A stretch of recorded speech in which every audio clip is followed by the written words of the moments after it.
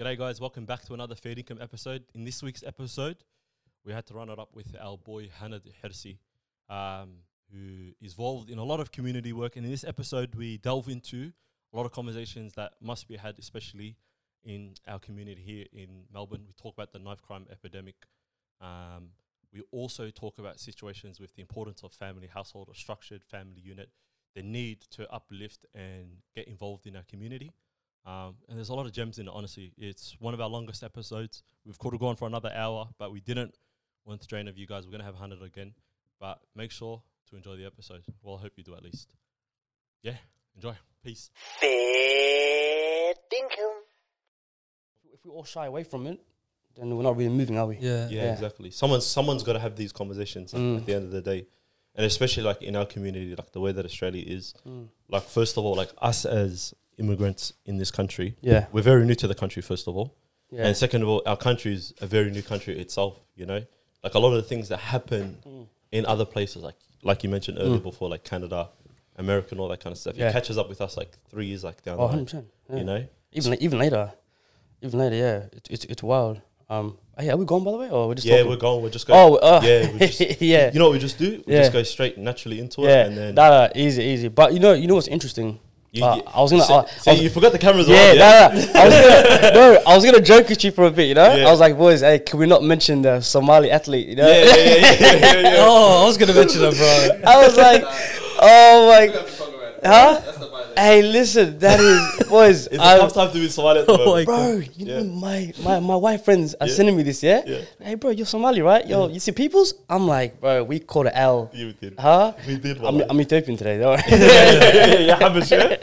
Guys, you know how bad it was? It was bad to the point where, like, I was explaining this to, who was it? It was like one of my friends that isn't in like my Somali circle, And I was explaining to them about like how I know like this Somali person from like overseas or something. And it's like the Somali community, regardless of where you are in the world, is like pretty tiny. You know what I mean? Yeah, 100%. You hop on Somali Twitter, you see similar faces all the time. You hop on Somali TikTok, you see similar faces all the time. So when that Somali athlete situation happened, I'm thinking, fam, it's just in my world. Do you get what I mean? Like it's Somali Twitter's taking the piss out of it. Yeah. And then I open up the shade room. Complex. It's on there. Yeah. What do you mean? This morning, as I got up this morning, it's on Vice News. They're doing doing like a little documentary. That's serious. About it, you know? Little doc about that. Complex sports. Complex academics. This, that. Because you know it's not a bad thing though, to be honest. Okay, how? Because if you think about it like this, right? I'm glad something like that happened. It's embarrassing. It would last for a couple of days and someone else. Exactly. That's right? just how it works. But that shows the corruption within government. For sure. You know? The need for change. 100%. So was there some auntie, some politician put their niece into a race that's never raced before? That's never. On a national level. You could tell, bro. That just goes to show, hey, listen, we need to fix up. Like, something needs to change, you know? But also, so what Olympics, was it at Olympics or was it like qualifying or something? I think nationals or something in China. I think it seemed like qualifying. I don't know the details, but it was pretty serious. You saw the athletes around. Yeah. They obviously, it takes a big procedure to get athletes in that round, and then you get to see her. It's like, and Somalis, we're so stubborn to the point where, like, for example, that girl is pretty strong-willed, knowing that she's nowhere near an athlete, still rocking on a plane all the way to China, Japan, wherever it was. Oh my God. And being like, but you know, she said as well, post-interview. Yeah, she goes, I just got like the call up, this, that, you know. And then I was telling people, like, I was sore before the race, you know what I mean? But I was like, I'll just go race. I was like, you're sore, you can't race. What race are you? And you know what I love about her as well? Yeah. Did you see the ending to the race? What does that look? That little like... Oh my God. Oh man, it was... You can't hate her. No, but it's not her. God bless you, you know? Exactly. Like, but it's the people that put you in those positions. In those places, Someone needs to get fired. 100%. Someone needs to get fired. Honestly, I reckon after all that, even like her going back, she's like the talk of the town, so she loves that, bro. The attention. The attention, But it was funny, I was watching like a recent interview they did. It was on TikTok with her. Yeah. And then she goes, my leg was hurting the day before. Yeah. And she goes, and the guy goes to her, are you going to compete next year? She goes, yes, I'm going to come back next year. My sister, please stay home. That's okay. This was equivalent to like a submarine situation, you know, because like when you go on TikTok, do you use TikTok by the way? Oh, here and there. my wife uses TikTok. Yeah. So I'm just sitting on the couch and then she starts sending me stuff, you know. Yeah, TikTok and all that kind of stuff. You never hopped on the TikTok game? Nah, barely. It's bad, bro. I think once I jumped on it one time. This is probably, was it during COVID or just a bit after COVID? Yeah. And I didn't like the fact that 3 minutes felt like 3 hours. And it was 3 hours, you know? Yeah. I'm on that but I'm like scrolling. Every post is hitting. Yeah, it's dangerous. Everything is nice right now. I'm like, yo, this is vibes. Yeah. You got a mixture from sport, entertainment, cricket, whatever it is, right? I'm like, then time flies. Yeah. I need to do X, Y, and Z. I'm like, nah, I can't trust this. But you can't do it. Yeah. And the way they developed the app now as well, like with like the recent upgrade with AI, is actually I use TikTok as my Google. I don't know if you do the same. You know, you're not on TikTok. He's not on TikTok. I'm the worst out of the boys on what do you call it, TikTok. But actually, if I'm trying to look for a new cafe or something, and I know what type of like vibe I'm on, you know what I mean? I'm going on TikTok. Someone's already rated that cafe cool. Like I found a cafe. Someone goes, okay, bet. I go on TikTok, search up the cafe. Someone's done a rating. Yeah. Okay, cool. Now I can go through to it. If I want to know, like for example, like a quick synopsis on like a movie like Oppenheimer or something. Yeah. Like that, you know what I mean? Banger movie, by the way. You watched it? Oh, amazing. Did you rate it out of 10? Well, I'll give it an 8. Solid 8. It's big. No. That's big. Hey, I haven't watched you it. gave it 7.5. What's the difference between 7.5 and 8? 8 is just like... I felt that. Yeah, go. I think 8 is like, what do you call it? It's just, it had the action. It was action and a lot of movement and stuff like that. It's been 8, but 7.5 is more focused on the story and actually how it is. Yeah, that's why I rated 7.5, because the story is very unique. The way it's storytelling. Fair enough, yeah. It was 8, like Inception, yeah. Tenet or something like that. Yeah. You know, Fair enough, yeah. No, but the guy, I don't know. But also, by the way, disclaimer, I'm also the same guy that tells you Fast and Furious is a 10. Yeah. You're my people. You're my people. I can't take this guy seriously. Yeah. He's my people. White House Down and those type of oh my God, come on. Yeah, exactly. 10 out of 10. Wait, would you say you're a show person? Or here and there. Okay. Depends. Okay. I've been off TV for a minute though. Is it because of fatherhood? Yes. Yeah. Interesting. Yeah, it's my days, my nights are very scheduled now, structured, bang. Let's switch into this. Let's go from Start from fatherhood? Yeah, we'll start from let's start from we'll start from fatherhood, you know? But before we start with fatherhood, just like for our listeners and all that don't know, like we got our boy Hanad on. And if you just give a rundown, like what do you get up to on a daily basis? Like who's Hanad? How would you describe yourself, fam? How is Hanad? That's a good one. Firstly, thanks for having me on, boys. Yeah, appreciate it. You know, love the pod. Love what you guys are doing. Who's Hanad, man? I'm a young black man. Am I still young? You are definitely young. Am I still young? The boys asked me before as well, like, how old's Hanad? Do you get what I mean? Yeah. And then after, can I bet your age? Yeah, who cares? Ali's 26, yeah? Yeah. And then after I was like, yeah, Hanad's like 26. Then I realized, nah, he's older than you're older than him. Yeah. And I'm thinking, damn, as you get older, the age starts to change in terms of like its meaning. Because when I was younger, I used to look at 26 and be like, oh damn, that's old. You know what I mean? Like full grown man and stuff. You're like a full grown man, everything sorted and all that kind of stuff. And it's like, nah. Right now, I'm 29 right now. Yeah. But I feel hella young, man. I think it's not a big difference though, I reckon. At a certain age, maybe 23, 24, it's that 10-year or even 8-year period, I feel like it's very similar. Bro, I'm a firm believer, you know what I always say, right? Your life starts at 30. How come? I feel like I'm just getting started, fam. That's true. Like literally, I'm just getting started. Like, you know, young family, got a couple of kids. Alhamdulillah, I'm married. You know, doing my career's doing well, stuff like that. I'm just gone, man. I just started right now. Yeah, that's true. I think like 30 to 60. You know, we're gonna make it happen, inshallah. You know, exactly. But what do they say? Like 30 is when is like your 20s, but with money. 100%. Is that what they say? Yeah. Like, what's wrong with that? Yeah. That sounds beautiful. But you know what's weird? Like, a lot of people, like, TikTok, for example, right? You see all these posts, and Instagram, too, it's weird. You see all these posts about, people born in 1993, 1994, 30s coming. It's so depressing. It's sad. Why is it sad, fam? Yeah. Like, it's a beautiful time. You're 30 years old, you know? You're not old, you know, but you're not young, but you're still alive, you know? That is Live true. that. Enjoy that moment, you know? Do what you need to do. 100%. Embrace that, your growth. You know, you've grown, you've become a better person, X, Y, and Z. But but a bit about myself, man. You know, so African Australian, Somali born. I'm a community development practitioner, youth mentor. I'm a husband. I'm a father. I'm a basketball coach. You know, back in the day. And yeah, man, I've been working in the community space for the last 6-7 7 years, you Yeah, know. let's touch into that. Let's touch into that. Right. What got you into it, fam? But I do not know. Yeah. I do not know. I've always been passionate, you know. I've always been vocal, and I've always been that go-to guy in the area. For example, what's the haps? What are we doing?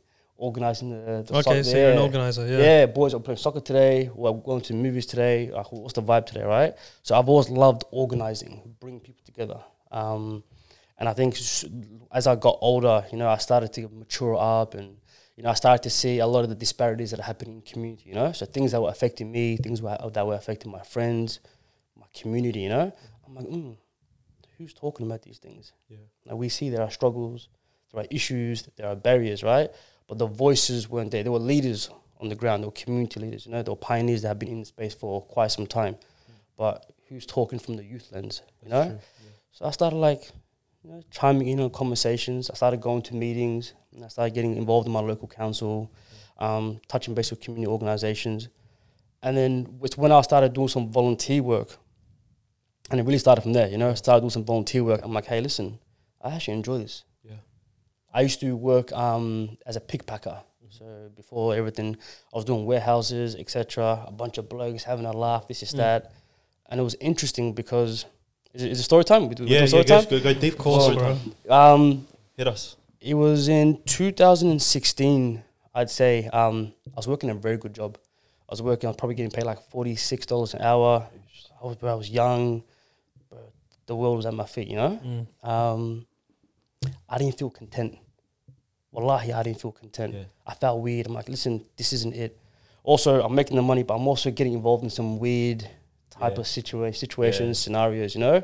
I'm kind of at that risky stage, you know, experimenting, etc. Blah blah blah. And to shape the picture, that's what, like, you're 22, 23. Yeah. Prime age, fam. Prime age, right? 30's prime. Yeah, But like 22, that, 23 is wild, prime, right? as well. Prime Wow. age was a lot of money, yeah. And then mum and dad, you know, at me, boom, what are you doing? This, that. I wasn't making the best decisions, you know. Yeah. And it was one day, bro, no joke. So my cousin moved to China. Oh wow. My cousin, my cousin moved to China, and he was out there in China doing some language studies, right? So he was out there a bit before me, and I got on the phone to him. I said, "Yo, listen, what are you doing? How is it? Blah blah. This is that." And he was telling me about what he was seeing out there. No joke, right? No word of a lie. It was one random night, at probably like 3:30 in the morning. Just grabbed my MacBook, went on Webjet, and I booked a one-way ticket to China. Really? Wallahi, bi'atullah.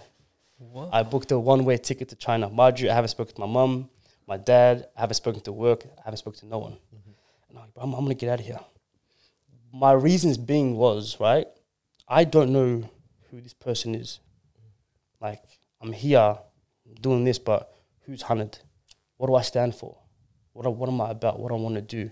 I've always been in that group. Yeah. Everything in my life was the group. The boys, the homies, the brothers, the athletes, you know? Yeah. I didn't even know who I was. I think that's the same for a lot of the young people today, you know? Long story short, boom, booked a ticket. I went to China, but I made the decision. I'm like, listen, you know what? I don't want to go see my cousin. You do you. I need to go on this journey and find myself. You're just going to go somewhere else. So booked a ticket to the southern part of China, so right under Guangzhou. It's called Hanad. It's a small city called Haikou, all right? Stayed there for a year and a half, close to 2 years. No family, no friends, no connection. Don't speak a word of Chinese. Just made it happen. So wait, I'm trying to... Let's start there, I'm trying to understand. Yeah. So what was when you got there, what was your initial idea or like plan of spending your time? Because language barrier is a huge thing. Yeah. I was in Spain a few months ago and I understand the language barrier. It can be like you kind of feel like an outsider. Yeah, 100%. And you feel very lost as well at the same time. How was that at the start initially? It was hard. The first 3 months was probably the most challenging 3 months of my life. Just buying food. Those days where I'm on, mind you, their internet's all messed up and they got all these weird apps, right? Blocked stuff. Trying to go Google Translate halal food. Yeah. Trying to find a mosque. Trying to just speak normal language, you know? Everything took 10, 15 minutes. What do you have in mind though? So nothing. Like obviously you booked it impulsively at 4 a.m. at night. I got there. So I got there through a scholarship, right? Because to stay in China, their visa situations are pretty difficult, right? So you got the tourist visa that allows you like probably 30 days, right? But for me to stay there for a longer period of time, I had to go there as a student to learn the language. Sure. So being from Australia, I somehow finessed a scholarship to the Hanad, English school, whatever it is, right? A lot of international students. Yeah. I got a scholarship. They gave me a room, a bed, everything. And I'm just there learning the language. Learning the language, learning Chinese, etc. Then I started teaching English. I got a job there, so I'm making money now, right? And I'm just by myself. For sure. I'm just by myself. But what that did was, bro, wallahi, one of the most transformative experiences of my whole entire life. And I know not a lot of young people can do this, yeah? Yeah. But that year and a half, wallahi, if I didn't go through that experience, I wouldn't be the man I am today. Hands down. Would you say a lot of it is figuring things out yourself, going through the hard way, the struggles? Of course. Also, would you say the English job in terms of maybe feeling that reward of helping others? Yeah. I think the job was interesting because I got approached at Subway in China, you know, because I was missing, you know, some food back home, and I saw a Subway, hella expensive, right? Yeah. And I'm there, and this guy sits down next to me. He goes, "Man, where you from?" This stuff from Australia. Oh, Dalia. Yeah. I'm like, yeah, that's me, you know. He goes, "Oh, what are you doing here?" I'm kicking back. This stuff. He goes, "Listen, do you work? Do you have a job?" I'm like, "Nah. Yeah. So I've got a school over here. Would love for you to come teach some English." I said, "But I haven't got any qualifications, you know." Your passport, Dalia. Heavy passport. So shout out to Australia. I did that, but wallahi, I think being by yourself is, and I think a lot of people realize this during COVID, where it's twofold now, you know? Once you're isolated and you're by yourself, it could be a negative and a positive too. True. Yeah, definitely. Because the negative, obviously, you're by yourself, you know, you start to realize the things about yourself, certain traits, this, that, you know? That's when the mental health and stuff like that come to depression, anxiety. But also the other side of it is you start to really understand who you are. And that is a very, very powerful experience. Because once you know who you are, no one can break that. That's true. Because now, before I was guided by the culture, the environment, the homies, you know, my compass was, you know, was being like controlled by so many other variables, right? Yeah. But now I stand on my own 2 feet. And you eliminate as well, like a lot of like outside noise and like the clutter that's going on in your life, you know what I mean?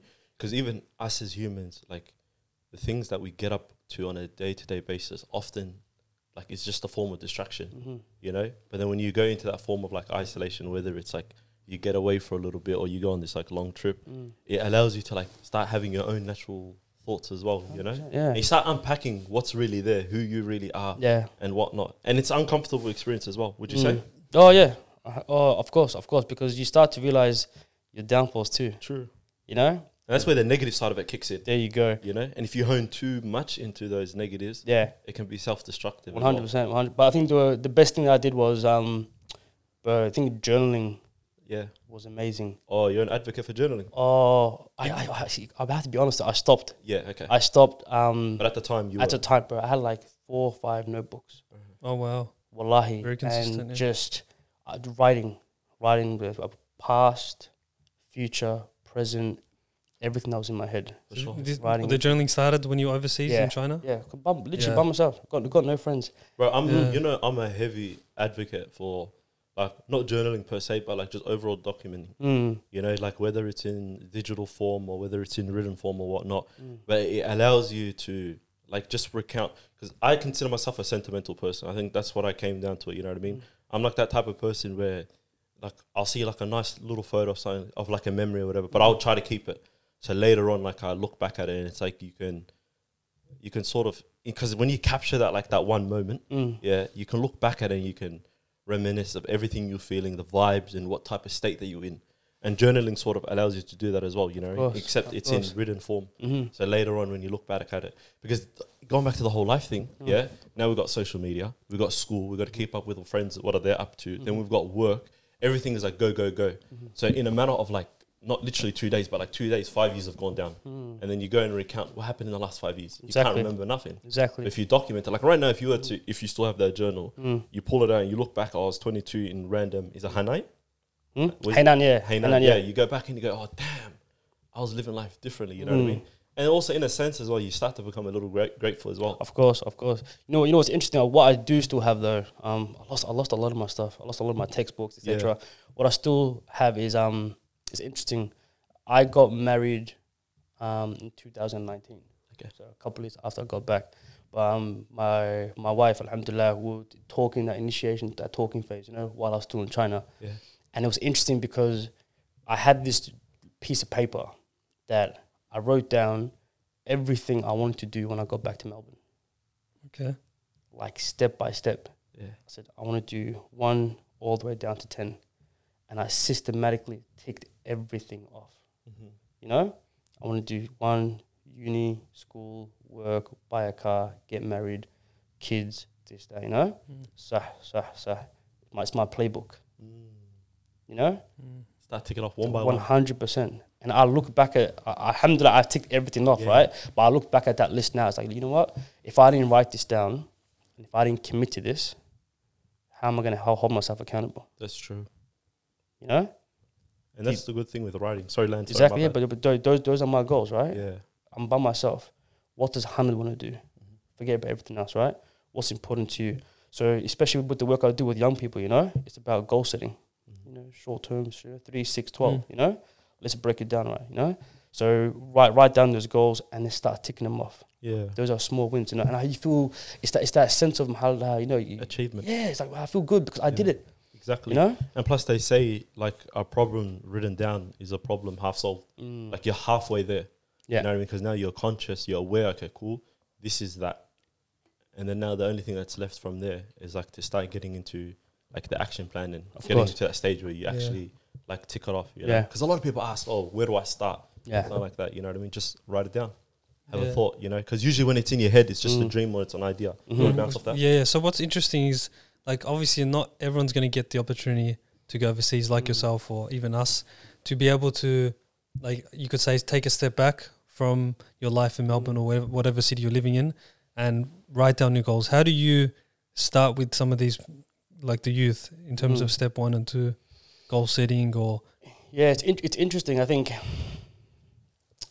depends on where they are, you know? Not making it too complex. I think when we talk about young people, I think sometimes we put a lot of pressure on them, which is it's all unfair. love as well. Huh? It's all just wanting the best for them. Yeah, 100%. Yeah, but it's just about working with them at their pace. You know, I'm a firm believer in, you know, as practitioners in the space, you know, our job isn't to just tell young people what to do, you know, but we have to actually walk alongside them, you know, support them. They're gonna fall down, they're gonna make mistakes, etc. You know, but it's about helping them get to where they need to go, where they need to go, right? So in regards to goal setting, just kind of make it as simple as possible. You know, start with your 3. Start with your short-term goals. What do you want to achieve, you know? I think my mentor once told me, you know, low-hanging fruit, quick wins. What are a couple of things you can do within the next couple of months, you know? Bang, let's get those sorted out first. Yeah. And then we'll start working towards the bigger things, you know? But I think it's hard because, bro, Melbourne's Melbourne, bro. Melbourne is... there's a lot happening. And it's a small place as well. It's a small place. You got the culture... everything's social media, everything's kind of going around, right? Yeah. Where do you break away?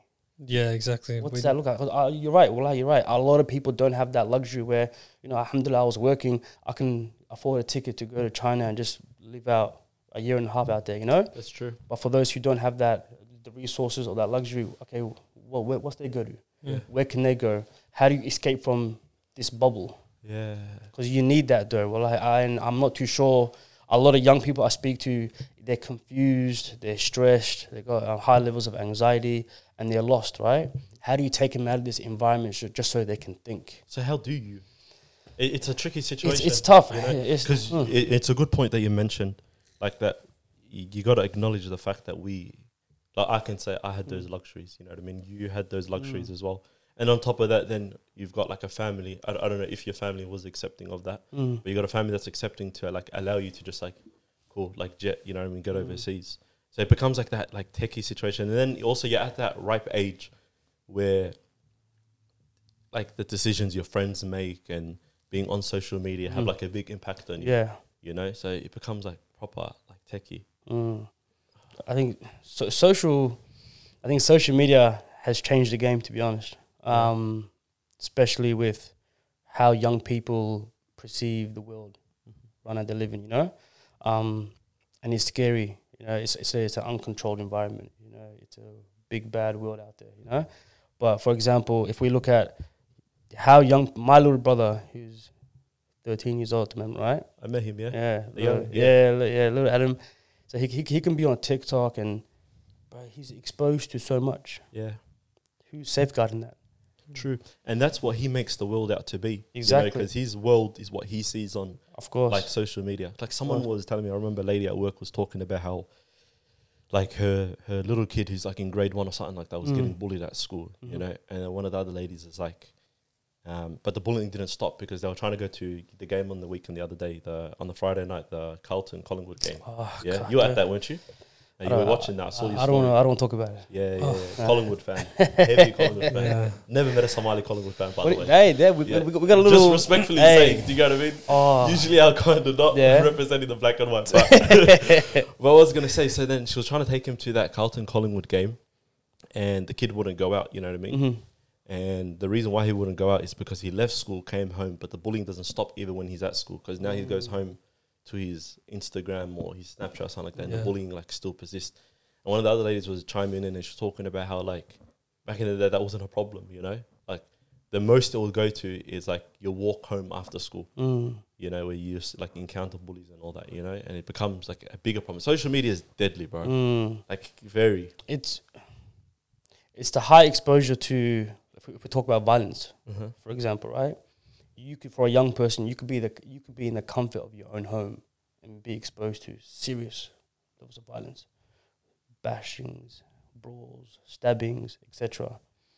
Then your sense of safety is decreased at the moment, you know? Within your own home, you don't feel safe. Because you're seeing those videos, that's my local park. That's the shopping center. That's the train station. So your perceptions have changed now. You know? I gotta start moving differently. The way I navigate my community, I gotta start changing the way I move around the community, right? Exactly. So I'm taking the long way home to school now. Or I'm changing my routes. I'm not catching that bus anymore. I'm not walking past that shopping center, etc. You know, and they're young. They're young. I think we grew up in a complete different time where we were just navigating, man. It was trial and error. You know, with social media wasn't as advanced as it is today, right? But especially with young people, bro, they document everything. True. Yeah. Everything. Yeah, the phone's always out. Yeah, it's scary to and a point. Exposed culture is a big thing as well. You know what I mean? You get caught liking Snapchat, bang, you get shared around, you get chucked pig face, pig emoji on it, and then. But it's weird because, so I do a lot of work with schools, right? I do a lot of work with schools and communities in general about these issues, about youth crime, knife crime, and violence, etc. You know, and it's unfortunate because. Let's say, for example, back in the day, you know, you hear about brothers have a bit of a scrap, have a bit of a one-on-one, right? No one will see a video. You just know those two brothers had a bit of a, argy-bargy, right? Last day, shake hands, call it a day. Nowadays, you didn't have a fight unless you record it and post it on social media. But then now, let's look at this now, right? Whoever it is, the young person who got bashed, or the young person who's doing the bashing, right? Let's say for the young person who got bashed, the victim of this, right? He's been put on social media. There's a video of him now on the floor, getting stomped out, being called words, you're this, you're that, blah, blah. That travels around the whole entire school and to the neighboring schools. That young person has to go home now. Let's put yourself in that young person's shoes. Everyone's calling me a punk. Everyone's calling me a clown. This video is everywhere, right? Now, for that young person, what is he going to do? Retaliate. You feel me? Yeah. If he has the to ability. like so-called back himself. Exactly. Yeah. Exactly. But imagine if there was no cameras involved. No. But mind the way, this isn't us condoning violence. But I'm saying, like, imagine there was no cameras involved. Yeah, that's true. We had a bit of issue. It is what it is. Two brothers had a bit of some fisticuffs. Shake hands and call it a day. It's normal. Yeah. But once you put it on social media and once the disrespect comes along with it, it makes it so much hard to de-escalate because now it's a tit for tat. True. You feel me? Egos are at the line. Egos are at the line. My pride, my reputation, my name. You feel me? For sure. And then if you look at, bro, youth crime has always been here. Yeah, it's not something I know, that's... It's, the media, and this is how they'll tell you, but this is been here for centuries, bro. For Not sure. centuries, but it's been here for a while. Yeah. It's not a new phenomenon, Yeah. right? But it's how things are playing out today, which is a bit more interesting. Mm-hmm. You know, it's glamorized. The bigger, the badder, the stronger, the more violent, you know, it sells. Yeah. Violence Yeah. sells, crime sells. And you know? because people are going to see those videos, it's like, okay, if I do this and that, Mhm. people are going to know that, and that's the word, and that's my reputation. I'm going to look even better. Like, But And it's how the it clicks works. and the likes come in and the Yeah. shares. Mm. And it all attention. goes back to ego and reputation as well. But, yeah, you know? but is it worth it though? In the long run, definitely not. Even in Yeah. that, even in that short term as well. Mm. Like, let's just say you do get yourself in a situation like that. It's like, okay, cool. You might have like one up this one guy. You know what I mean? But then, for all you know, now the situation starts having a domino effect.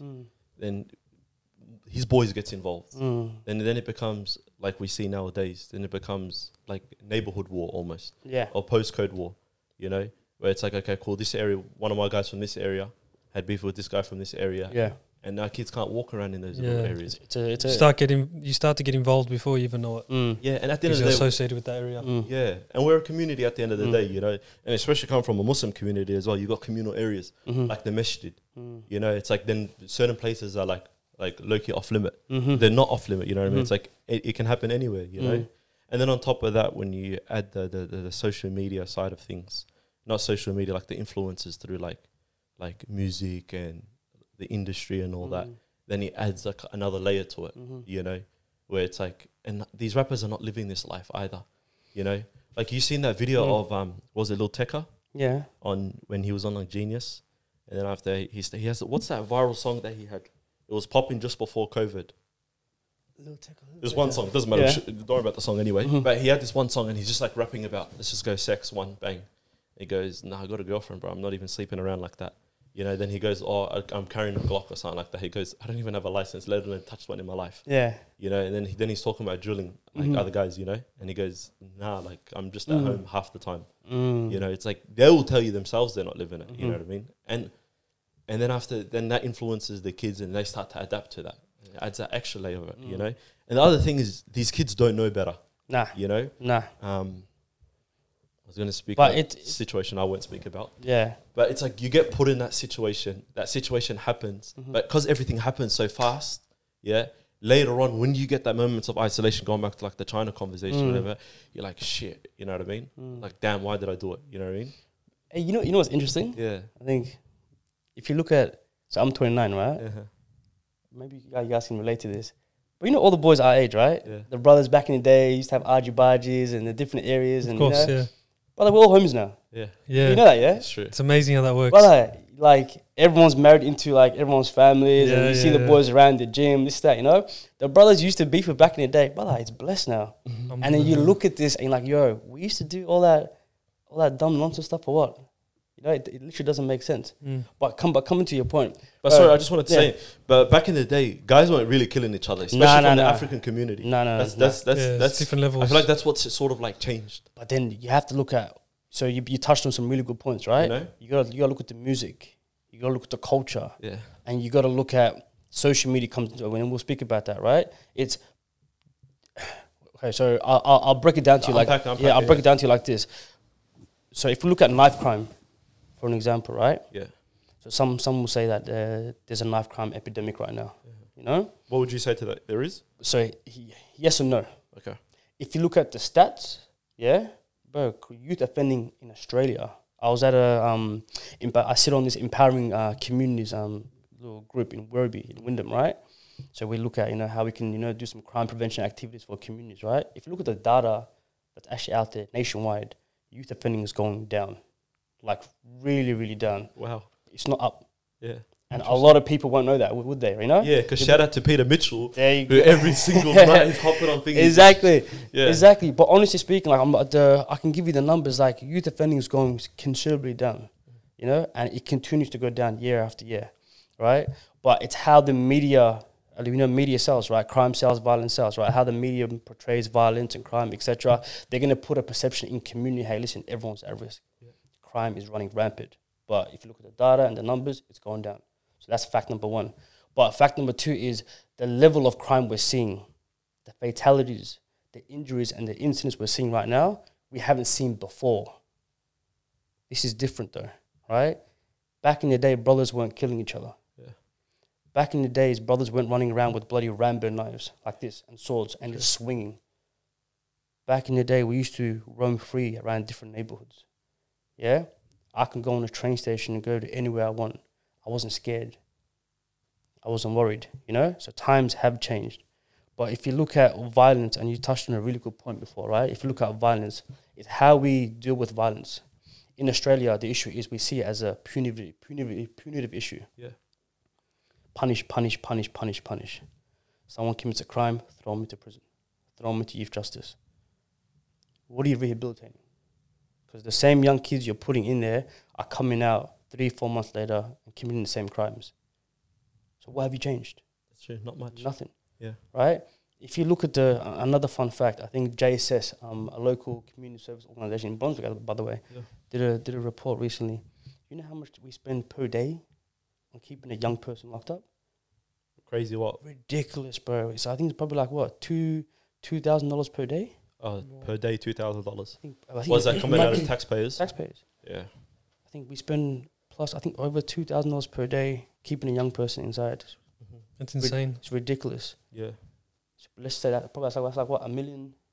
If you put times it by 365, it becomes a lot as well. Okay. But then that's, I'm guessing, per person? Per young person. Yeah, per young person. Then you times that by the amount of people that are actually like kept up in there. You look at that now, right? Yeah. We're spending millions and millions and millions of dollars just to keep these young people locked up in a box. Why isn't that money going back into communities? Yeah. Why are we funding grassroots communities, homework clubs, leadership programs, sporting programs, employment activities, counseling, therapy, etc.? We're spending millions of dollars just to keep these young people in a 3x3 box. Yeah, but not even that, fam. Like, you can probably tell me as well, yeah? But even, like word on the street. Yeah. But, like, even when they do get locked up or, like, people go into prison and whatnot, then the prison's not really that bad, apparently, compared to, like, what we've got in, like, different countries, Yeah. Hence why the reoffending rates, I don't know, I don't have the stats for this, are high enough where people keep coming back in now. They prefer to be there. Yeah, because first of all, they don't know any better. That's one thing. So obviously, there's the need for rehabilitation in that sense. Yeah. But then also, it's like a punishment is got to be worthy of punishment, so someone doesn't reoffend. You get me? Or else, then that punishment is null. So if you can just cop a slap on the wrist or something, and you just cop being out, it's like, of course, Yeah, it depends. I like to break it down into different categories. There are young people that are prolific offenders that have been in and out the system countless times. They've become so numb to it where it's normal. It's like their second home, But then some of the young people are working and they're in youth justice, etc. Right? They do it tough, especially during COVID. COVID was particularly a very, very tough time for some of these kids. For sure. Obviously, you guys would have heard some of these the Parkville and the Malmesbury and some of these youth justice centres. They got severe staffing issues. It's no surprise. Yeah, staff can't work there. It's a very high risk environment. They can't work there because of the money in that. Oh no! I'm not sure about the money, but it's just about the risk and the young people and the job. The job in itself, it's just a lot. So what happens is if there isn't enough staff in those units, right? What happens is, so let's just say you got 8-9 kids in a unit, and you haven't got enough staff for the day. So what they do is they keep young people locked up in their rooms for 23 hours. 23 hours you're locked up inside your room. Yeah. Then there's the psychological effects on so that. Now, big time. So I'm during COVID, I'm getting phone calls from some of these kids.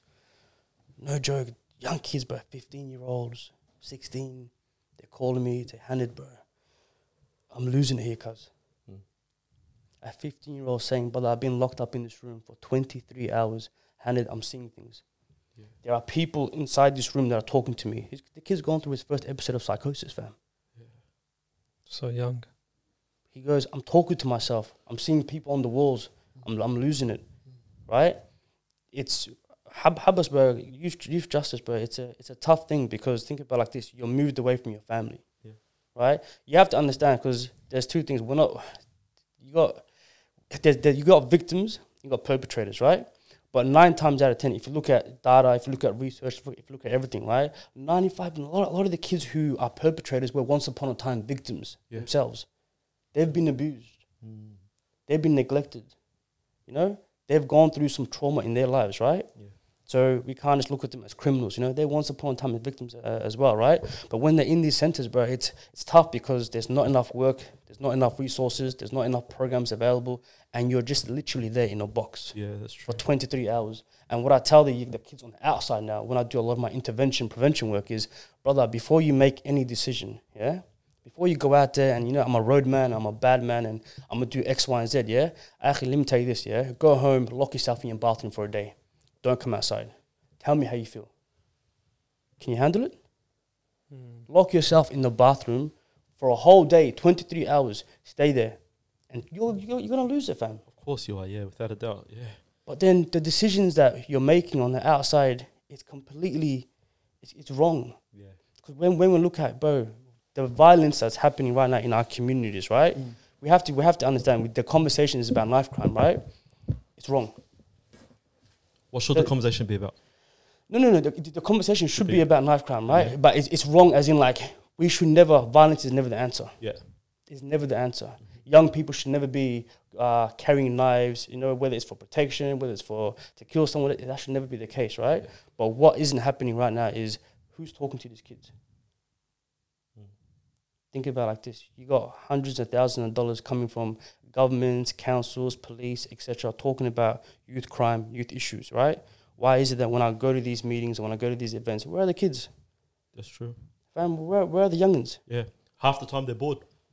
You know, like, and when I say bored, it's not bored because like they don't get that, I don't know, that kick out of life, but it's because they don't know anything better to do. You know, like they don't have like your older cousin, for example, who says, "Oh, bro, there's an opportunity like that." Because if you don't know any better, then you're not going to do any better. You know, because you don't have that like knowledge type of thing. So going back to your whole point as well, it's like, yeah, they're not criminals first, obviously. You know, it's just because they don't like know any better. But I was going to lead to that point. Yeah. What's your thoughts on like, I guess, the white sediment out there? You know, like you see like a Facebook post after, like the Facebook comment section after Peter Mitchell does like a news report on okay, these certain demographic of gangs are running wild, you know, and then he's like send them back home and all that kind of stuff. Yeah. I was going to lead to a point. What's your thoughts on like the sediment out there? Like, are we being too, that's what I was getting at. Are we being too hard on them? Are we being too soft on them? What's your thoughts on that? I personally, I think in my opinion, I think we're being a bit too hard. And it's damaging. It's really, really hard damaging. What hard is because we don't understand the full picture. Yeah. Like we don't see the full picture. We see a very small, we see the behavior, which is a symptom. Yeah. The action is a symptom. Yeah. We never look at the root causes. You know, we don't actually holistically look at this person's life. You know, and the different things that's happening, family, school, poverty, disadvantage, mental health, family violence, whatever it is. Right? Can I play devil's advocate 2 seconds? Yeah. So those like systematic things, the roots of it. Weren't they there, let's just say 10, 15 years ago when we were all youngins? Yeah. So then what's like sort of like changed in that sense? Like I could say the influence of like social media and whatnot. Because I feel like if anything, man, like the first generation had it harder. Like the first generation of Somalis or like Lebanese back 100 years ago. Yeah. Like 50 years ago. What's it called? Had it much harder because obviously now they're in a new environment. You've got people that look different to you and all that kind of stuff. Then like I remember like when I was in school and whatnot, like I would do like all my dad's like phone calls. Not all of them, you know what I mean? But if he needed like a Telstra call, bang, I'll smash it up for him. Something along those lines, whatever, cool. I'll smash it up for them, you know? So you're playing that double role, you know what I mean? You got the pressure of being a student, the pressure of doing this and whatnot. You know, so if anything, now this generation, and I'm playing devil's advocate by the way. If anything, this generation has got a bit easier because they've got guys that are, you know, doing community work. They've got guys that are like on social media. They've got guys that are doctors and like actual role models out there. People know? That like have been living like their 20s in Australia as well. Been through your experiences or similar experiences where you can reach out to. Yeah, exactly. But let me throw it back to you. Are those individuals tapping back in? Are those role models? Are those leaders? Are those older brothers and sisters? So there's a disconnect between massive. There's a lack. Yeah. Massive. So then the situation becomes the onus is on us then. 100%. You know what I mean? And I guess this goes back onto your role, and your role as in how you affect the community. You know, it's interesting when I go to these centers and when I do my case management and I work with these young people, right? The one thing I ask them is, what went wrong? So you look at their journey. Yeah, what went wrong? How did it happen? And you give them opportunity to kind of self-reflect, right? It's often the trend and the theme that I get from these kids is no one understands me. Yeah. No one cares. No one listens. You got a generation of young people that are screaming out for help. But who's there? They're going through some things. Like our generation, we can't say that, listen, the things that we experience in our time is what these kids are experiencing now. These kids are navigating some treacherous environments. True. Completely different to how we lived. These young people, I shouldn't call them kids, these young people, yeah? Some of these young people, right? I don't want to generalize them, but some of these young people, because going to school is a mission. Not as in going to school is, hey, listen, I got to look over my shoulder. Going shopping with your mum could be it could be a bit of a sitch. You're navigating all these environments, right? Where who's helping you do this? Mum and dad are working. Dad might not be in the picture. You know, school is tough where your teachers don't understand you. There's racism, discrimination, etc. You know, things happening behind the scenes, right? Your friends are getting into trouble. You want that sense of belonging. Where do you fit in? That's true. It's tough. It's literally tough, you know. And I think we have to have some level of sympathy for them because what they're going through is challenging, you know. And I think as leaders, as elders in the community, right? We have a responsibility to tap back in. And I often say, you know, people often ask me, hey, listen, Hanad, what can I do? What's my role? True. How can I help? You know, our young people, right? Your brothers and sisters and your family is your responsibility.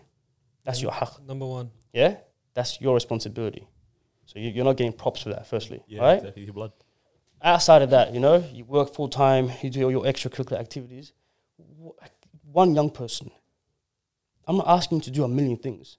Whether it's one young person, whether it's volunteering 4 hours at your local homework club, whether it's helping 2-3 youngins, you know, with their resume, your cover letter, right? How can you give back? It's the small things that matter, yeah?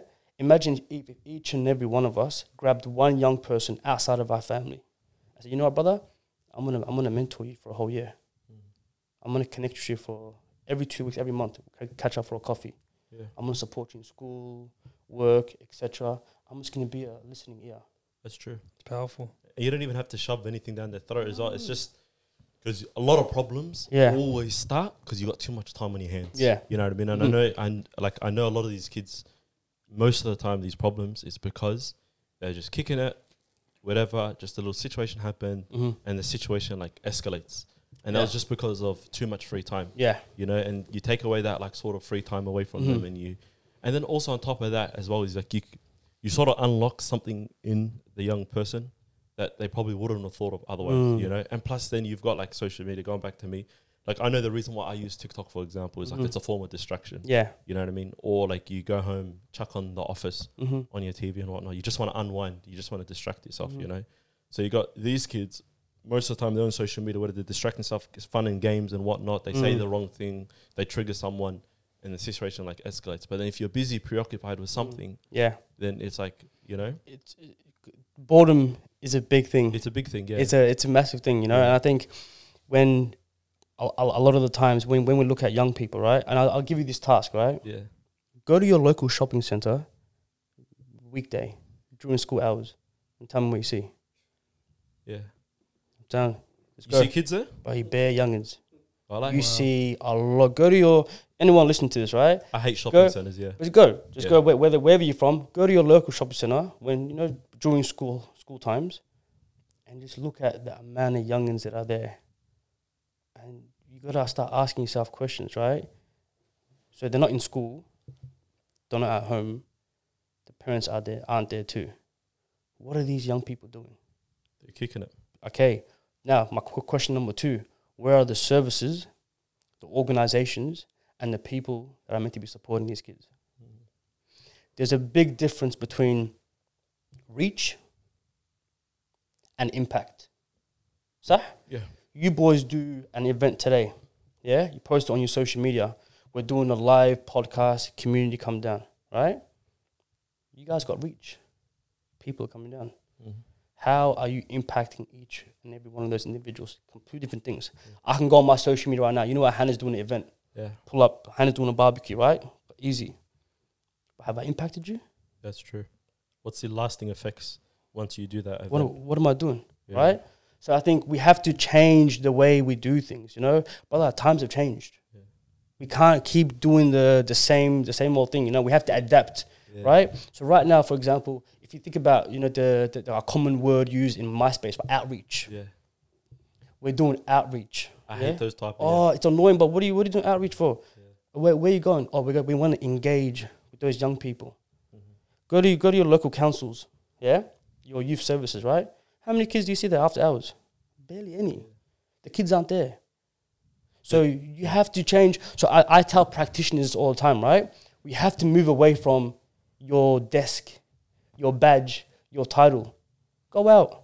If the kids aren't there, go to the community center. Go to where the kids are. Go to the parks, the basketball courts. Go to the shopping center and do that work. Grassroots work. Because something's happening right now where these young people have lost trust in services, institutions, elders, etc. Because they're saying you don't listen to us, you don't understand us, you don't hear us, you don't respect us, you're making decisions for us, but not informing us. And that's true. 100%. Yeah, it's very, very 100%. true. Because I'm telling you, Yeah. I'm in these meetings. I literally sit there in these meetings, and the conversation is young people. Where are the youngins, fam? Yeah. Mm. You're talking about people, their lives, decisions that are going to impact them, their families, their communities, right? Where are the kids? The young people, where are they? Bring them down. That's I true. want to hear from them. I don't want to hear from some 40-year-old politician, some government minister telling me about X, Y, and Z. I don't want to hear from some researcher. I value your opinion, don't get me wrong, right? But where's the young people? Akhi, sister, tell me what you need. You value their opinion, but how much of the people that are given those opinions actually value their own opinion? Because I personally believe, yeah, and like no offense in advance, yeah, but a lot of people that are involved in a lot of these community like outreaches and whatnot just got themselves involved. Like it so happened to be, and no offense in advance, you know, because I know there's people out there that do their job well and whatnot, Yeah. you know, but then you can see the differences between the people who have that like effect, you know what I mean? Like once you clock out of the 9 to 5, how much are you still like in tune with like kids and whatnot, you know? Yeah. And that's where that disconnect starts. Because I'm thinking, because at the end of the day, if you want to talk to like a young person, you got to talk like a young person. You got to have Of that course. some sort of like course. connection with them and whatnot, you know? Because I'm thinking from my point of perspective, it's like the event that I'm creating or the thing that I'm doing, would I even go to it myself? Or am I just doing it for the billables? Exactly. Or just to like get it out and get it done, Yeah. you know? And that's where sort of like that disconnect starts. And you're right about like, you need something like grassroots. I want to shout out one person, Sagali. You know Sagali. Yeah, obviously, Sagali, you know? yeah. I think 100%. what he's got going on with like shoot, Yeah. and like how he's involved with schools and how he's involved with, because kids all love sports. 100%. You know what I Yeah. mean? Regardless, guy, girl, whatever, you're gonna love sports or whatever. You know what I mean? Then you add like a Foot Locker to it, so it's got that name. Then you add Asics or whatever. He could have maybe done Nike, but shout out now. And then you add that to it, and it's like, okay, cool. And then you look up, and then after you see like guys like Sagali, or then you see like a girl with a hijab on and whatnot, and then you're like, okay, cool. This is my people. This is kind of cool, and they end up like enjoying it. You know what I mean? I was gonna say I'll say the same thing with teachers as well, because I study teaching. I'm working as a teacher now. Are you a teacher? English teacher. I got questions for you, fam. Yeah, English teacher, bro. Yeah? So I work in the city, English teaching, like foreign international students. Yeah. But then I know not just there, also like public schools. Yeah. Like Willie was saying, you can see the difference between who's there to make the impact or who's there just because it's, you know, they're paying their bills. You know, it's a good enough job for now, you know, 9 to 5, whatever it is. Yeah. But I think a lot of people don't recognize the potential impact. Yeah. Yeah. But you know, you know what's interesting? It's heating up. Ooh, brother, let's get into it. Let's get into it. You mentioned something right now, yeah? Schools. I've been very lucky enough to work in a lot of schools, access to schools, you know, do workshops, programs, you know, talk to young people, teachers, etc. Right? I have found the last 2 years post-COVID very, very interesting. Yeah. Very, very interesting. So obviously online learning, lockdowns, etc. Young people were doing online learning for 2 years now. By themselves, in their homes, teachers are not there, etc. Right? Then now you have to look at the structures now, yeah? Some of these young people don't have the basic necessities of like a laptop, internet. You got 5, 8 kids in a house. It's hard environments to learn, right? So when schools came back to face-to-face learning, what we started to see is a lot of these young people are very, very much behind. So how they're catching up, you know? They've missed a lot Some of of them learning. don't even catch up. There you go. So you know what's crazy? And this is my context, right? Yeah. I go to these schools and I have conversations with the teachers. Teachers are struggling. Schools are under-resourced, public and private. Yeah, they're struggling, under-resourced, etc. And you look at the students, man, and it's sad. You know what really hurts me? What really, really hurts me is if I asked you right now, what would you do to go back to school right now? Yeah, go back to high school. Would you do it all over again? Yeah. I'd say yes. I'd do it 100%. Yeah, same. Yeah. Of course. 100%. Yeah, with your boys and that. Yeah. I'd go back straight away, knowing what I know now. Yeah, I'm there, front of the class. I got expelled from my school. Yeah. I Wait, went would you be at the front of the class? Honest answer. Wallahi, I think knowing what I know now. Yeah. Yeah. So you would change the way you were a student at school. 100%. Making the most of it. 100%. I'd run it back. Yeah, but I was nice. Yeah. Now I was a troublemaker. What does that mean? Oh, just troublemaker. Yeah, but I used to get in trouble. I got suspended, expelled. You know, I was the first person in my whole time family to get expelled. Jeez, what was your crime? Huh? What was your crime? I do not want to mention that on Yeah, camera. good on you. We'll talk on podcast. Yeah, but it was tough because, but boys, you know what the really sad thing about this is? Some of the schools I go to right now, and I walk through the hallways, right, and I see our young people in general, and bro, it's sad. No one's paying attention in class.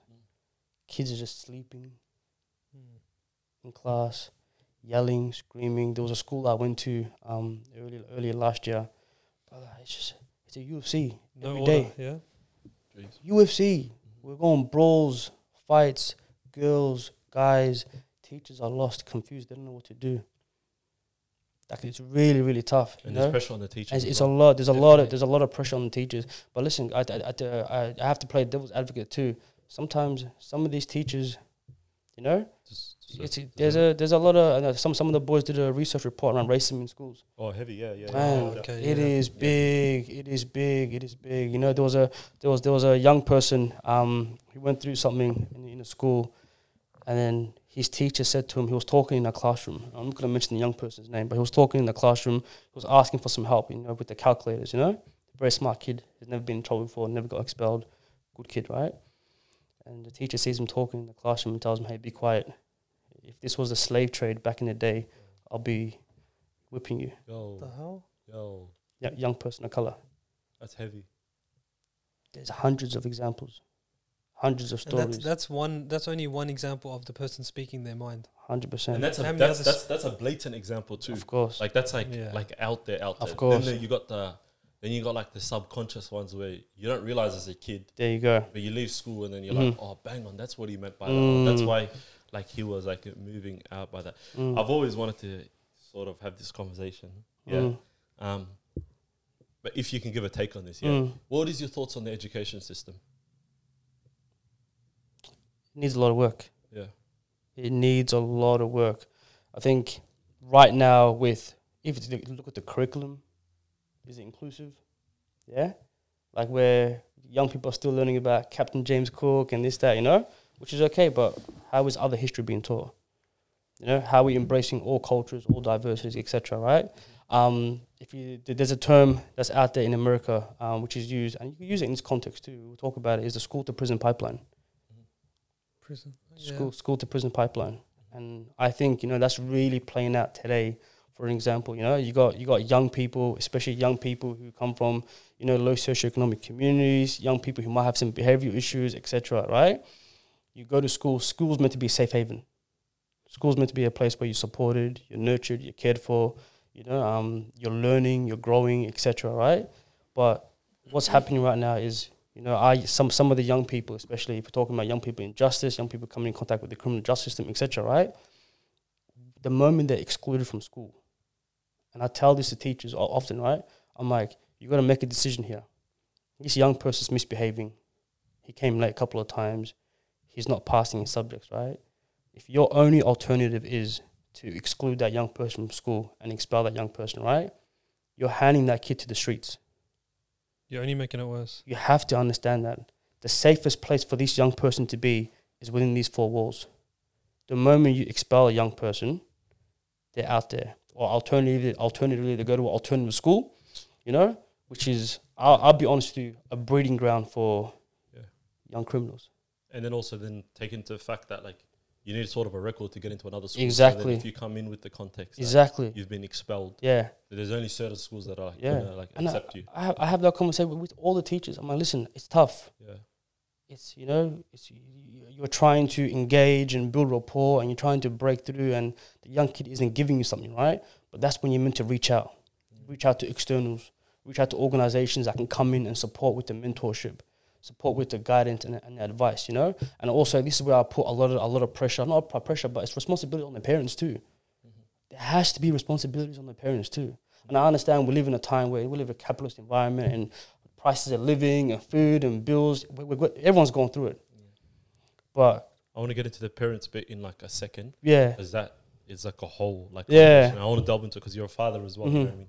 So you're not talking from a point of perspective. It's like, you know, you're experiencing it. Of course, yeah. But just for the people who listen, can you break down what school to prison pipeline is? You know, because Yeah. you might have lost them a little bit there. Yeah, so school to prison pipeline. So it's a term that comes from America and parts of Canada. You know, so what the research in America says is, you know, there's a high number in America, especially there's young black men are disproportionately impacted. Yeah, where young black men who are excluded from school or expelled from school, they have a higher risk of entering the criminal justice system. So you have to look at the environment, right? So it's kind of a timeline, yeah? The moment a young person is excluded from school, they often, you know, face a lot more barriers with employment, education, mental health and well-being, alcohol and drugs. There's so many things happening behind the scenes at the moment, right? So what happens is when that young person hasn't got structure in their life, yeah, and the family isn't there, and they're not going to school, they're not engaging with other like-minded young people, right? You're leaving them out to where? Yeah, to the wolves. We know what's out there. Yeah, the wolves. You know, we know what's out there, right? So those young people are more perceptible, where they can get involved in crime, antisocial behavior. They can start doing X, Y, and Z. It's a direct link. Yeah. It's a direct link. And yeah? then also on top of that, Yeah. in regards to like the prison side of things, is once you're in the prison system, It's you tough. got that charge to your name. Getting a job after that becomes a problem. Like reintegrating into like society, friends and whatnot, then becomes a further problem. And it starts like that snowball effect. There was a doco on Netflix that spoke about this. Not Social Dilemma, that was about social media. Yeah. Bro, you gotta watch you know Vox, yeah? Vox. Vox is like this like news agency or whatever. Yeah. It's like you would have seen it, but they have this documentary series on Netflix called Explained, Yeah. where they talk about like certain like topics, situations and whatnot, and they just explain it like in detail, you know. They'll talk about like diamonds, like like why they're so valuable. They'll talk about schools and they'll talk about this and just random facts that you wouldn't know about oil, like Saudis or something like that, you know. And they did a topic, like a video on like racism, and they were speaking about how essentially everything that you said causes, like, I guess it's like generational racism, you know. And then as a result, when you have kids or that family specifically, they start behind the 8 ball, you know. And then like later on, they'll speak about like there's like red zones, you know, where certain like low socioeconomic people live, and then there's like other areas and whatnot, and then they end up sending their schools to their kids to those schools. Obviously, don't have the best education, and then they sort of it becomes like a hamster wheel. Yeah. You just repeating Yeah. it. You know, But a lot of it is perception too. You know, perception. If you look at how are young black men perceived in communities, Is not the best. Think about it. And then you got someone who isn't from that community. Let's say for a teacher, right? She's got a number of young kids in her classroom making some noises, right? Kids are kids. Let's be real, right? Yeah. What is she thinking? You know, Stereotypes. They're not here to learn. You know, troublemakers. this is that, gangs, blah, blah. Then you look at the media. What's the media telling you? Thugs, criminals, delinquents, gang members, you know, get them out of here. What's the community telling you on those Facebook channels, you know? Shipping back home, right? So then if you've got a young person at the age of 15 to 20, right? And you're seeing what's being said around you. So your identity is almost being formed by community. Yeah, and the media, So what happens is, right, is everyone's telling me, oh, I'm meant to be dressing like this. I'm meant to be talking like that. I'm meant to be acting like this, right? I'm playing out those characteristics. Yeah. You feel me? Yeah. And then that forms who they are. Yeah. That forms a bit of their identity.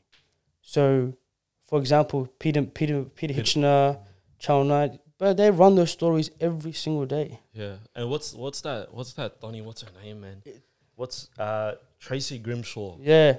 She's gone now. Yeah. Best thing that happened to Australia when she retired. Yeah. She ran amok But think when about TV it. was a thing. But look at how much, you know, the biggest when it comes to crime in Australia, right? Family violence is number one. Yeah. And I mentioned to you guys before, youth offending has dropped significantly, right?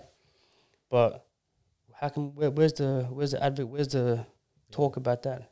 True. Where's talk about everything else? But when it comes to young black men, and when it comes to young men of color, right, we're quick to put them in a box. We're quick to marginalize them. You know, this is the issue. This is that. If you look at Channel 7, Channel 9, right, you're running all multi-million-dollar, billion-dollar companies, right? So you're running all these stories about these young kids. What are you doing about it? Have you invested in any programs? Have you spoken to any community leaders? Have you supported any community organizations? You're making money off trauma. Yeah. You're making money off community's pain. You're making money off these kids running stories like this, right? What else have you done? I say the same for these other corporations, JD Sports. Yeah. Hey, yo, can we talk about this or what? Is it Ali? Yeah, go ahead. Oh, yeah. Bro, if you look at JD Sports, like, bro, our kids spend hundreds and hundreds of, bro, we're spending everything. Yeah. In these tech fleece, shoes, TNs, hats, everything, right? What do you mean TNs? The other day I was trying to cop a pair, yeah? Yeah. And then after, like, I was trying to cop the triple blacks, yeah? Yeah. All blacks, yeah. Anyway, then I was just so curious as to, like, why they sold that. I can't, like, get my hands on one, you know? Yeah. What I mean? Like, if I just rock up or whatever. So, like everything I do, I just hopped on Reddit just hearing these conversations. Like, why are they, like, so sold out, you know what I mean? And then you just see, like, a massive post, you know what I mean? And it's, like, the stereotype of, like, who wears, like, a thug, you know, some sort of gangster, this, that, like a Eshe, whatnot. Yeah. And I'm just like, fam, some people like the TNs just for the fact that they're like decent shoes, you know. Yeah, but it's blessed. It's blessed. But let's be real, yeah. Would JD Sports be what it is if it wasn't for our communities? Yeah, the culture, 100%. Right? It's true. Foot Locker, etc. But how come? What are you guys doing for us? We're giving you our hard-earned cash. You know. Yeah. We're giving you guys our money, right? How you giving back? This is what I always say, you know, Nipsey Hussle, this guy was a legend, all money in, no money out. Yeah. We have to start, you know, it's a circular community, you know, we have to start investing in each other.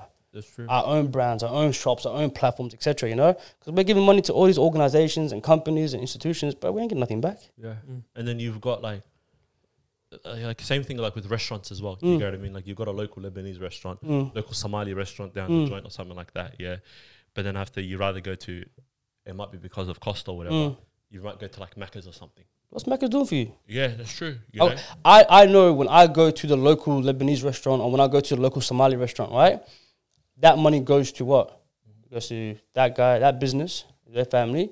But I know that guy sponsors this organization. That's true. I know this brother or this sister gives money back home. Yeah. Yeah? I'm paying what? I'm at Nobu's spending $300 on some sushi. But Nobu's don't know me. Yeah. Nobu's don't know you. People don't realize this until it comes to a point of like a need, you know, because you know the first people to get hate when things don't go individuals' ways. Let's just say someone wants to go down a certain route, wants to fulfill some sort of like passion or whatever. They're like, oh, why am I not getting love from the community? It's like, bro, what are you doing for the community to get it's like to begin with? You know what I mean? It's like you gotta like thrive together. You know, this is the same conversation. You remember? Like Gideon was having, I don't think you watched that episode. Ashraf was, Gideon was speaking about it on, you know, Gideon? Yeah. On YouTube, but he was speaking about it. Cracks me up. Listen to the Flagrant 2 episode. Yeah. He was recently on, Alam Barak, very, very wise kid, you know.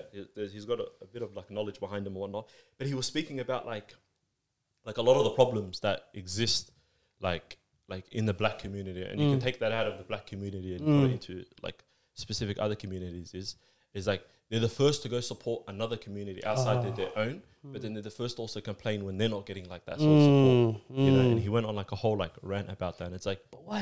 He's not wrong. Yeah, but why is that though? And I can tell you this in the context of community work, right? Yeah. But I know so many amazing practitioners. I know so many people that are out there that are doing some incredible work in their fields, whether it be youth work, community development, mentoring, you know, mental health and well-being, whatever it is, right? Sport and health, whatever it is. But we all come from the same communities. We're all dealing with the same issues. We see what's going on, right? Why is it that we can't sit on the table together? What's stopping us? Yeah. That's very true. What is it? And I say this to every person, I come across, right? Listen, forget your title. Forget your organization. I don't care. I don't care what position you're in. My brother, my sister, right? What's stopping us from sitting down today and talking? If we can't put egos aside and this is that and have a discussion as brothers and sisters on how we can better support our people, how do you expect these youngins to do the same? You're out here preaching to these youngins saying, hey, listen, boys, girls, it's not worth it. This is that, blah, blah, you know, peace, family, harmony, community, unity, right? You're preaching that, right? But how come we ain't sitting down? Yeah. We have to change the norms within our own communities, right? Because right now, I'll be honest, boys, we're at a crossroads. With? It's everything right now. We're at a crossroads because, especially in the context that I'm seeing, right? But I can alhamdulillah, I can talk the talk, but you can catch me, bro, after 5 p.m. I'm in the trenches, bro. Wallahi. Trenches being? But I'm there. There's a couple of trenches. But no, but hey, both. Both trenches, okay. Both. My phone, my wife often calls me, tells me, hey, listen, you gotta switch off. I'm getting phone calls at 11 p.m. You know, youngins outside. Parents kicked them out, homeless, sleeping rough. You know, some of the boys in the hospital, you know, being banged up. You know, things happening with some of the youngins going through some, you know, mental health issues, etc. Yeah, it's more than a job. It's not a job. You got to be there, right? There's the amount of things that we do, and I think there's a perception around community practitioners. You know, we're not 9 to 5. Where you see us in the most randomest places, bro. And we do that because we're actually trying to create change for the next generation. The things that we do today is going to help the next generation. So when I wake up in the morning and when I go to work, or when I speak to young people, I know the conversations I have with these young people today, it might not affect me, it might not impact them today, but I know when, for example, my kids grow up, they're in a much better environment because we put in the groundwork. And before me, there was leaders before me, our parents and those community leaders, you know? And this is one thing I want to speak on. You can't dismiss that, fam. Dismiss? The leaders, the elders. Yeah. You know, there's a perception, the uncles and aunties don't know anything. Yeah, they don't they're taking up space, you know? They're just yada, yada. Hey, listen, my guy, before you were anybody, these guys are putting in work. Yeah. In ways which you never had to struggle as well. You know, because you got to take into context as well. Like when our parents got here, whatever, fam, it's like you can draw parables between your story in China. You know how you go to a foreign land, can't speak a language and whatnot, and then there's people that look at you differently, and you're looking at them differently as well because they're different to you. But on top of that, then they got themselves going. They started opening up shops, putting clothes on you, like education. And majority of our parents, they all done it at a young age. You know, you take that into perspective. It's like, okay, they don't know better. There might be a disconnect with a lot of the new things that happen. Yeah. But like if anything, they might even struggle more than you to go through a lot of things. You know what I mean? And that's where I think there's also like a disconnect between parents in the household and the actual children as well. You know, because we're gonna go down this route. We'll start talking to I want to talk about like parenthood and whatnot. But because there isn't that like often that dialogue, and I said also the other thing is like the way that dialogue is given, is not receptive. Especially to the children, so it creates like that sort of barrier. Yeah. So what ends up happening is the home becomes a place of escape rather than a place of like refuge. They don't belong. They don't belong. You know, and then it's because my mum doesn't get me or my dad doesn't get me. You know what I mean? And often they do get you, but just the language in which you guys are speaking is like completely different. But I want to say a lot of these problems we've mentioned how like social media is at play, music's at play, who you sort of look up to as like an influence is at play. But how much do parents play a role? Oh, massive. Yeah, I think a massive role. I think looking at the family structure, yeah, and how things are. I grew up, alhamdulillah, in a 2-parent household, So when I used to come back home from school, it was, hey, listen, you eat, homework. True. No two ways about it. Random question. Yeah. Do you ever eat as a family or you eat? Oh. It's a big question. Be honest, Wow. by the way, Here and there. Mum would often just put everything in the pot, Yeah.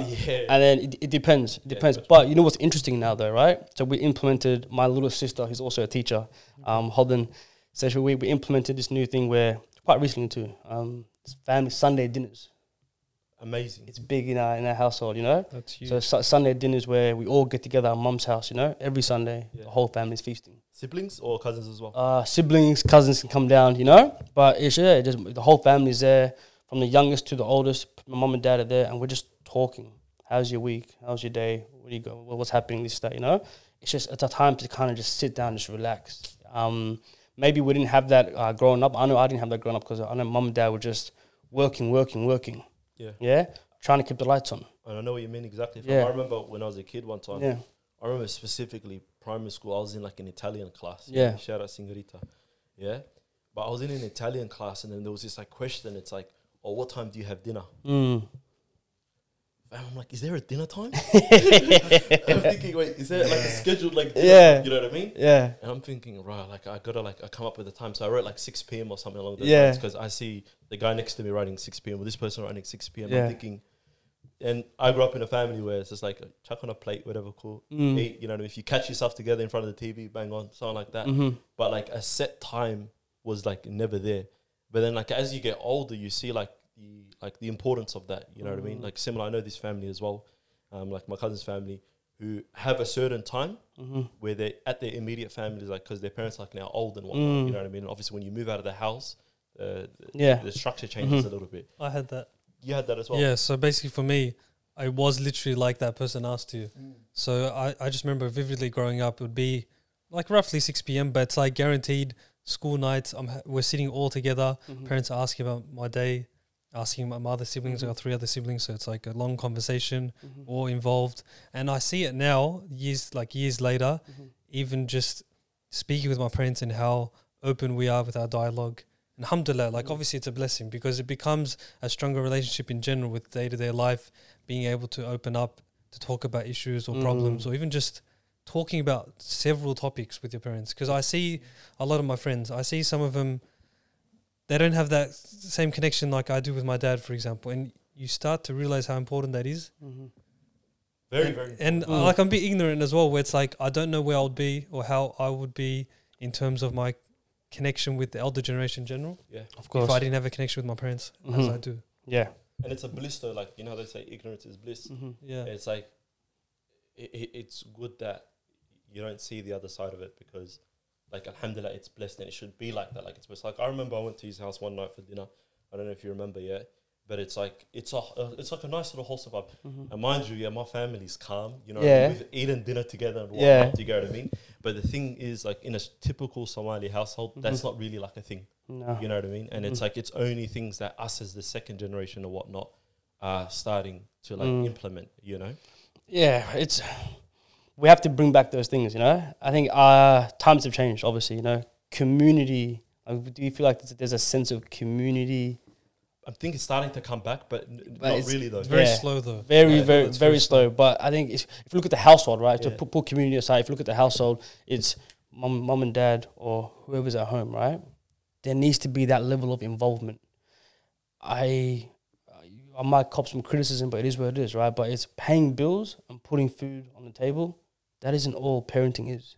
It's not enough. Wallahi, there's so much more that these young people need, you know? You got to form that relationship where, like, you're kind of best friends. That's true. Have those discussions. There needs to be open dialogue, you know? They got to know what's happening with you, and you're gonna know what's happening with them. And the only way to do that is to be curious.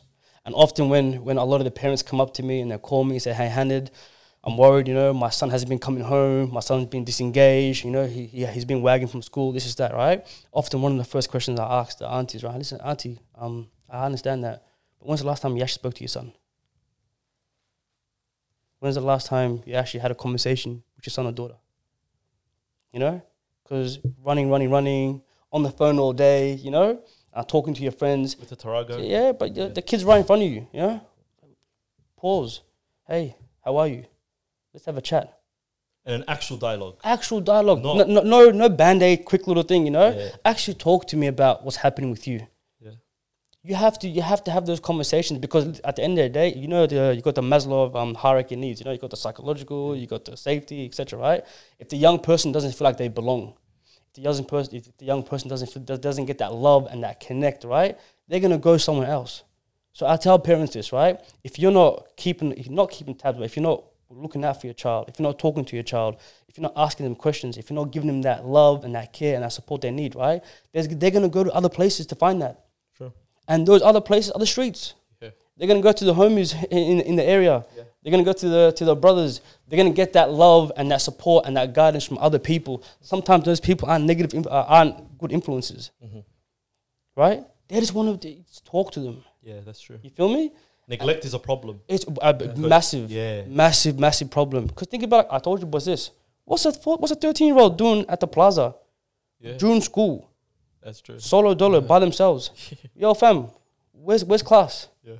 Where's your mum? Where's your dad? Who's keeping tabs on you, bro?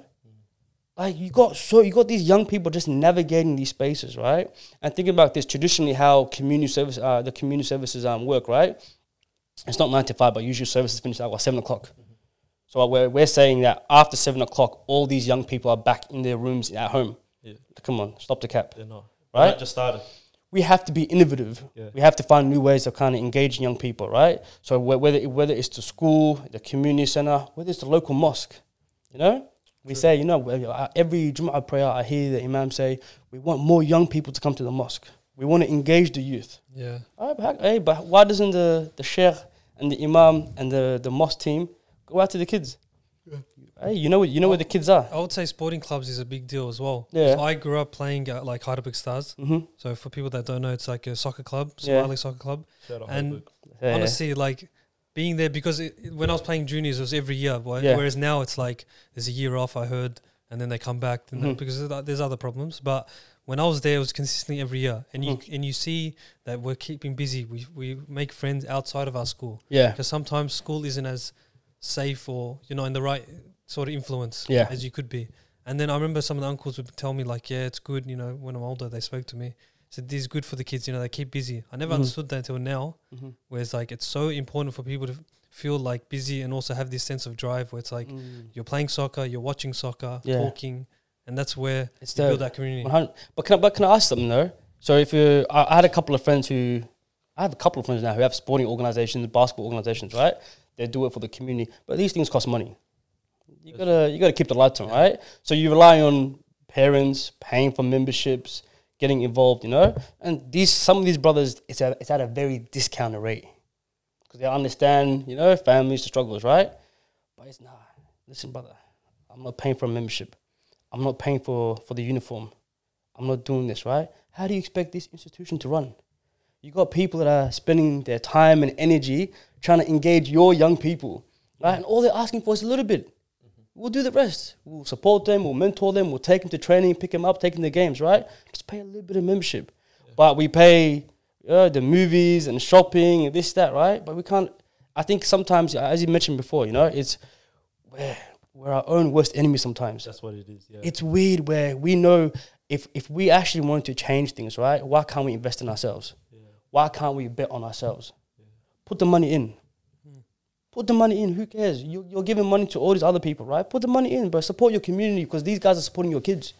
But I think that's where parents come in. You know what I mean? Where you got to instill like the importance, like certain values in kids, where they acknowledge the fact that like by you spending or by you pushing to like be invested in such and such. They'll further uplift it. You know what I mean? Of course. Like there's a reason why certain like white families and whatnot, you know what I mean? They don't have to go through those like little struggles in regards to, like you see them, who the hell wants to go play tennis, fam? Like let's be honest, at a young age, you know what I mean? Yeah. But the kids all drip down all that kind of stuff. And cool, yes, the parents might have like the money and all that kind of stuff, you know what I mean? But they also understand the importance of like supporting that small little 100%. tennis club there or that Rotary club there and whatnot, you know what I mean? Of So it course. all trickles down to the parents, you know? Can I ask something? Yeah.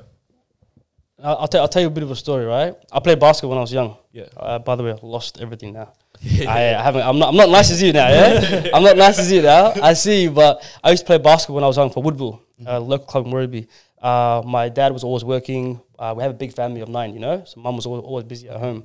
So often I'd get picked up by one of my coach and his 2 boys that were on the team. Right, always get picked up, go to the game, come back home. You know, and there was a long time where, obviously, you know, the parents are busy. No one came to the games. But I'll tell you this, right? There was one day where, wallahi, my mum and dad both came to the game. Surprise. Yeah. That was the best game of my life. True. We lost. We got smoked. I didn't even catch a game. But just seeing my parents watching me play basketball, but you don't understand how that made me feel. It's the small things. It's the small things. Going to a parent-teacher interview. You know? Like, I'm at these schools. I'm at their parent-teacher interview nights, yeah? But there's no parents. I'm calling aunties, uncles, Now hey. you say that, yeah? Now, today. I'm telling you now, today, 2023. You go to your parent-teacher interviews, right? You got teachers there. It's a good opportunity to get some feedback on how your son, how your daughter's doing. Yeah? Talk to your teachers. A lot of the parents don't know their teachers' names, right? I'm like, yo, where's your mum? Where's your dad? Oh, they're not here. Then who's talking to your teachers, fam? Yeah, that's true. So I'm running around, going to every teacher. Tell me how this guy's going. I'm calling the parents. So you're like filling that role almost. I'm trying, you know. But I'm calling, hey auntie, shall I book you Uber? What's going on? You want to get down here? You know, we have to be involved, because if the young people don't see the parents aren't involved and the community doesn't care, they're gonna start doing their own thing. You know what it says? Yeah. It takes a village to raise a child, but it also takes a village to hurt one. If we're not there in those places, if we're not caring, if we're not supporting, if we're not advising, if we're not mentoring, then you can't. It's like saying, right? For example, let's put this on a timeline, right? If you got a young person, struggles at home, school, has been neglected, you know, kicked out of school, mental health issues, alcohol and drugs, has gone through the ringer, right? And so this might not be the case for every young person, right? But let's talk about this young person X. He or she goes through all of this. Why are we surprised when they end up back in custody? That's what I don't understand. Yeah. We start pointing fingers. I'm like, oh, look at what this kid's done. Oh, he brought shame to the family. He brought shame to the community. Pause. Look at the young person's history, his journey. You can predict this almost. Yeah. So why are we surprised? Why are we saying, oh my God, this young person is in Habas? No, because why have we waited till this moment here to intervene? So that's when I say the importance of early intervention prevention, not just in the community, but at home too. Yeah. We can get to these things at a much quicker rate, but we have to be, you know, we can't react, you know, as a community sometimes, but even sometimes working in schools, you know, we're very reactive. We wait for something to happen to do something, which is completely wrong. If we know this young person is going through some challenges, if we know the family dynamic isn't all the way there, if we know there are other external factors happening in the community, right? Let's intervene. Interact right then and there. Let's connect. Let's collaborate. Let's speak to each other. Yeah. You know, listen, I'm not a counselor. I'm not a therapist. I'm not a psychologist, right? So I'm not the best place to support when it comes to maybe mental health and well-being. But you know what I can do for you, right? I can direct you to the right people. I can direct you to the right organizations, the practitioners, the psychologists, etc. You know, that will support you. What role do you play? But then we marginalize these young people. We put them in boxes. We ostracize them. Not just them. Think about it. And let's be real, boys, right? Yeah. When a young person goes to Habas, young person serving time. You know what I always say, right?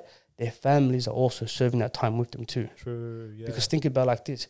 When that auntie goes to the mosque, how is she being perceived? The look is crazy. Oh, okay, yeah. When the dad's having coffee with the boys, yeah, how's he being perceived? You failed as a father. Yeah, because you're associated with him, whether Yeah. you like it or not. You failed as a mum. So we're pushing our people away. We're meant to be bringing them in, wrapping our hands around them. Come, we'll support you. We understand. It's okay. But what do we do as a community? Let's talk facts. We push them away. We do. You're the black sheep. You're what's wrong with us. Go to the corner. So now that mum has been completely ostracized from community. She's got no social support. She's got no connections. Everyone's let her go. So she's gone through her own dramas right now. Yeah, true. And we still haven't solved the problem with the young, you know? Think about it. Yeah. And it's a cycle. Wallah, I'm telling you right now, yeah. It's the saddest thing is when often I do this thing, yeah, in my work, working with the young people, right? I like to, the day they're getting released from Habas, yeah, that front gate, I'm the first one there.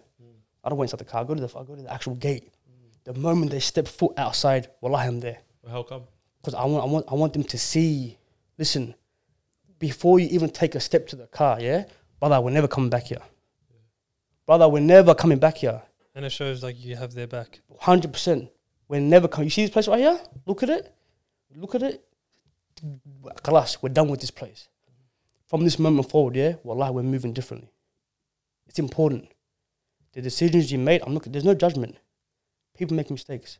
God knows we all make mistakes. So, from this moment forward, we're moving different. We're going to do things differently. We're going to act differently. We're going to put plans together. We're going to support you, right? But the sad truth is, right, there's so many young people. I don't know if you guys know this, right? In Victoria right now, there are 3 groups that are overrepresented when it comes to youth justice. The indigenous population, the African population, and the Pacific population. Yeah? I did not know that, but yeah. Although we're a minority, Yeah. we're over the charts. So when you go to these centers, you see all people of color. And the hard thing is, right, you can't say, "Hi, listen, they're all victims," right? Because some of these young people do some serious crimes. Bro, murder's murder, akhi. You got to acknowledge it. Let's be real. Yeah. You know, you go around, you stab someone, you kill someone. Bro, some of these kids are 15 years old, copying 15 years. Make that make sense. You're 15 years old, copying 10, 15 years in a box. You have to think about the decisions you're making. And I think I put a video out a couple of months ago. I saw that one, the one that, Yeah. Bro, what's your life worth to you, fam? Yeah. That's what it comes down to. Wallahi, I'm telling you, what is your life worth to you? Because I'll tell you right now, you talk to all the OGs, and we know who they are, you know? You talk to all the older boys that were really about it. Yeah. That were really about that, you know? And you tell them, brother, was it worth it? No. Brother, was it worth it? They'll tell you, nah, cuz all the stress, all the drama, all the sleepless nights, all the time I spent in lockup, my mum's crying, this is that. I don't think anyone who's ever experienced that has ever gone back and been like, I advocate for it. Nah. Like, let's do it again, run Oh, it back. oh no, but if they do, they're a chump, wallah. Yeah, that's true. If they do, that person is enough. Lost it, yeah. They've lost it. I want to touch on one thing though, Yeah. because, because I know, like in the Somali community specifically, mothers are the backbone of like 100%. family. Like, Shout out, wallah, shout out, yeah. Shout out 100%. to mothers, you know, like they're the massive backbone to the family and whatever. Like, I don't know, there's something different about like Somali mums in the sense that like all they see is their kid, and I'm sure all mothers are like that. You know what I mean? But it's like their kid is their like their kid. You know what I mean? Have you seen certain reactions of, let's just say, certain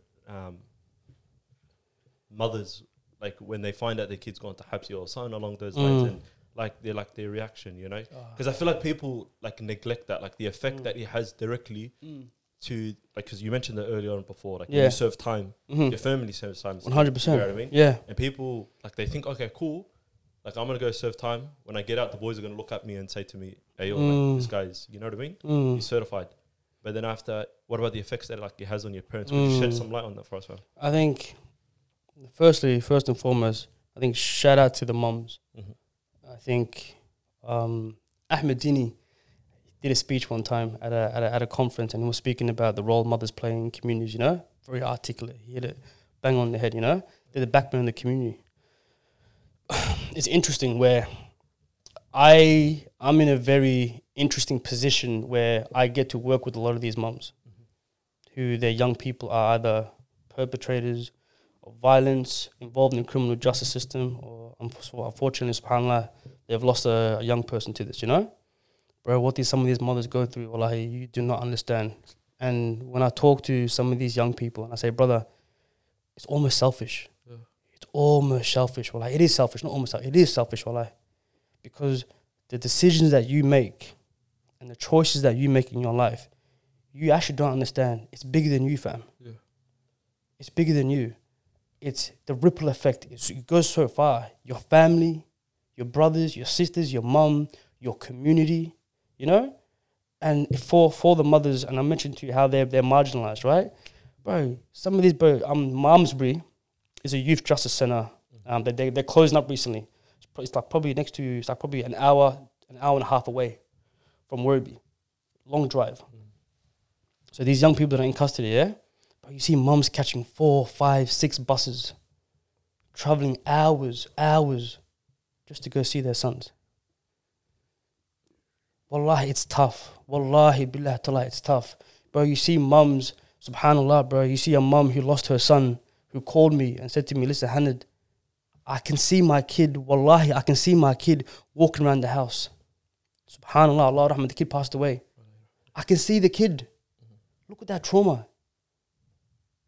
But you have to understand, wallahi, your decisions not only impact you, but impacts your family, your friends, your community, because once one of us is in pain, we're all in pain. Once one of us is down, we're all down. But what's happening right now is we've become so desensitized to it. Since when did this all become normal? What happened to us, wallahi? What happened? Yeah. Brother, there was a time where one person used to pass away, subhanAllah, the whole community was hurting for 6 months. 6 months. We're all grieving together.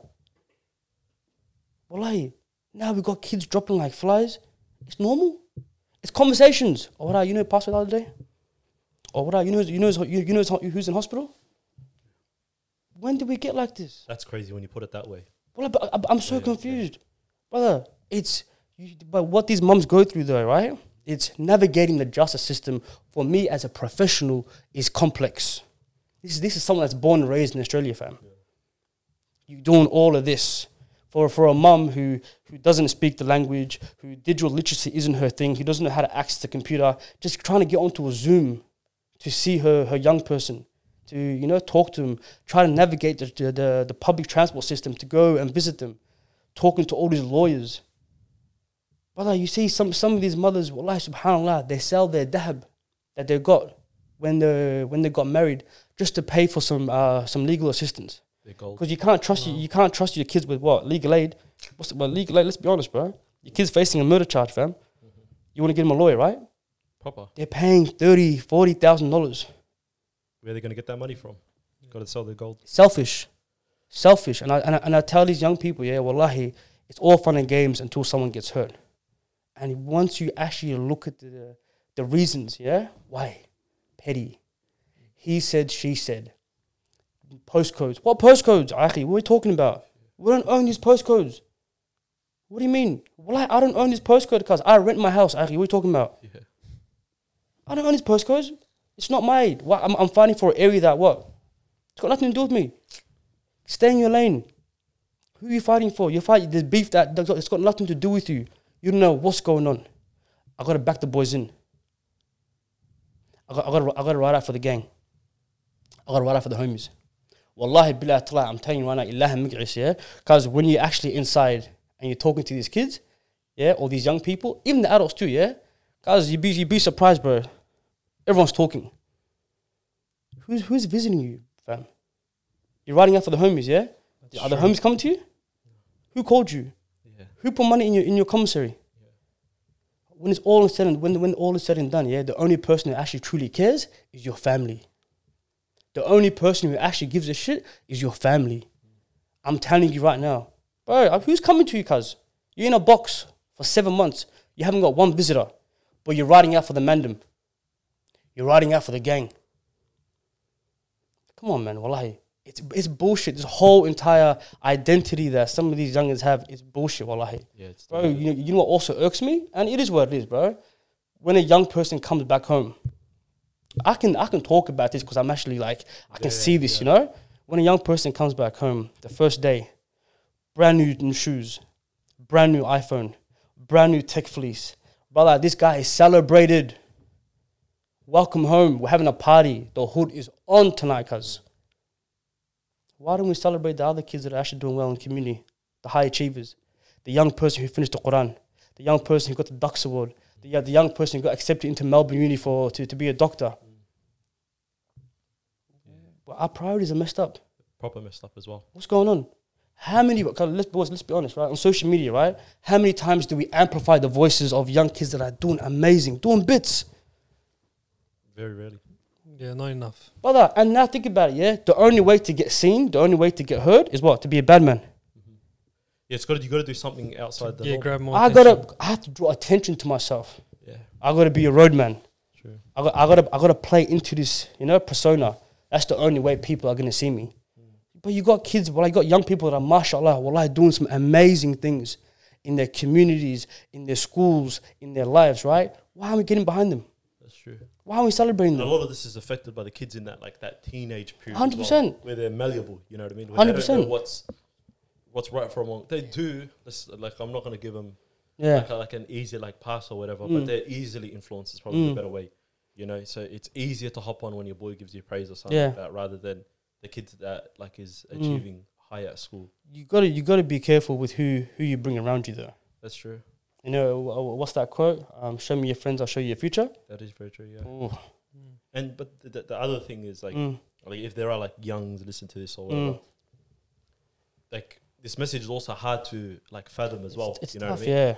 Because even I know when I was younger or whatnot, this type of advice that you hear or this type of conversations that you hear, it's cool, goes in one ear and it goes out the other ear. But the thing is, if the conversation is continually having, then at least it's there rather than 100%. it's just spat on. Yeah. You know what I mean? But I want to say I'm not trying to. This isn't the whole community, No. so we can't generalize, right? But we're talking about some young people who unfortunately make some silly decisions, right? Yeah. And the truth is, you gotta hear this, fam. Yeah.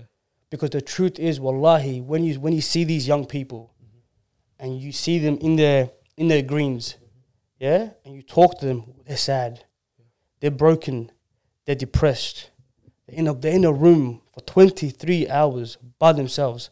That's no life for a young person. Wallahi, I'm telling you about all the glitz and the glamour and the fame and the respect and, I'm this, I'm that. I'm telling you because, wallahi, it's not worth it. Because, wallahi, when you're actually there and you're talking to these kids, they will actually tell you, bro, I messed up. Yeah. And I'd rather be out. Wallahi, I messed up. Yeah. Wallahi, I messed up because my brother needs me. My mum needs me. My family needs me. Because it's a real slap in the face, yeah.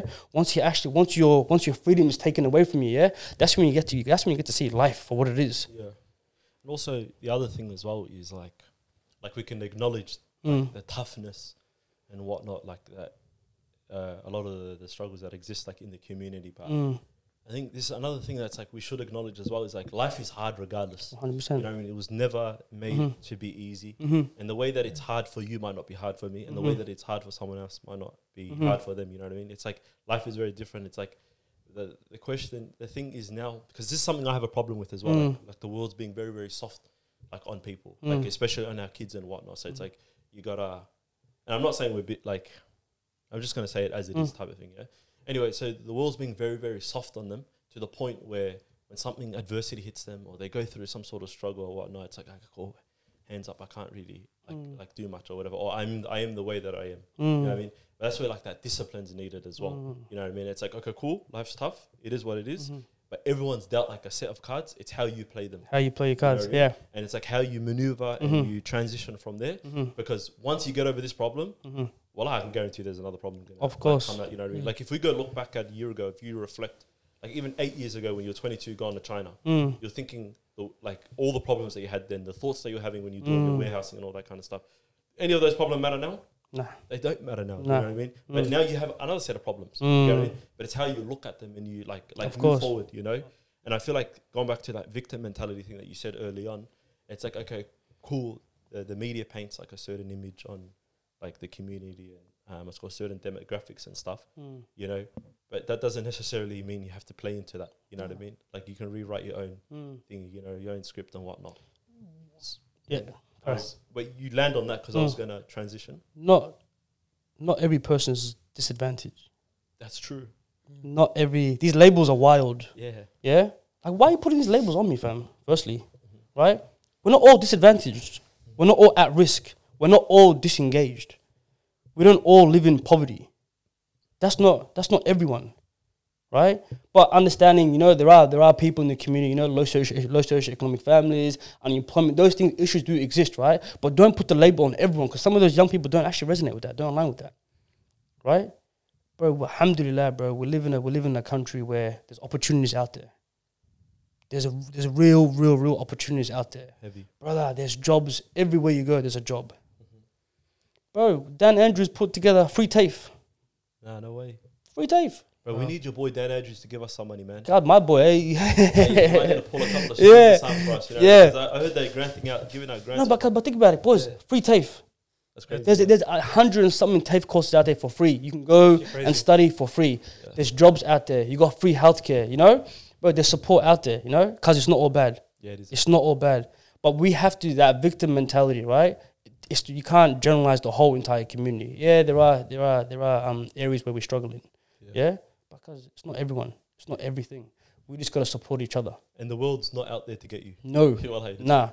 Well, it's put in the hard work.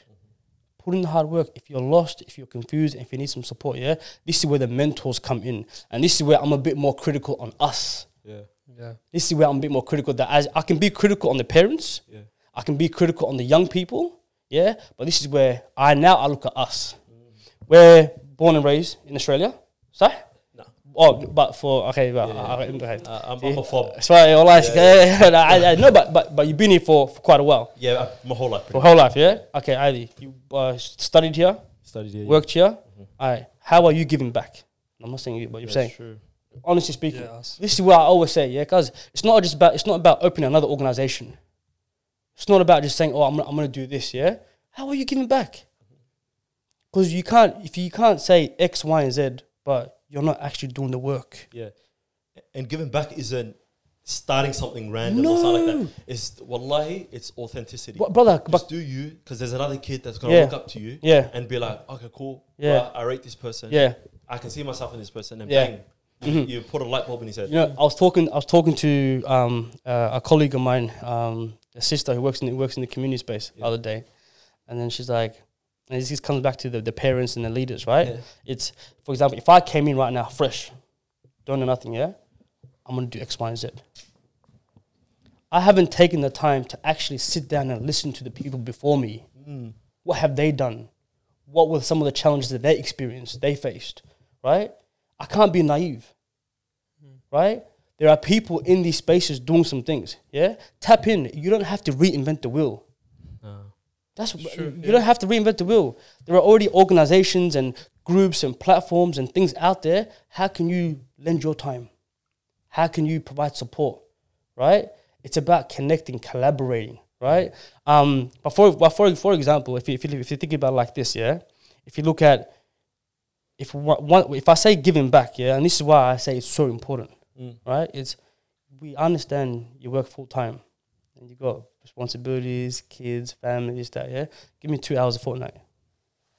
I think our problem with that, for example, that's a perfect example. You already work full time, but making the 2 hours in the evening, we're always looking for what do we get back. And I feel like that's the issue. We're not too busy. We have to prioritize what we're giving and focus on that, not always expecting something in return. So I think that's one of the biggest problems. Just do it for the sake of Allah. You know, do it because you want to give it. There's no dividends. Your dividends is you're paving the way forward. That's your dividends. That's true. You're doing your part. You're leaving your mark. You're paving the way forward for that young person. Is now going to go. It's a rotation. It's a cycle. You support that young person. He or she's going to come back around and support the next one.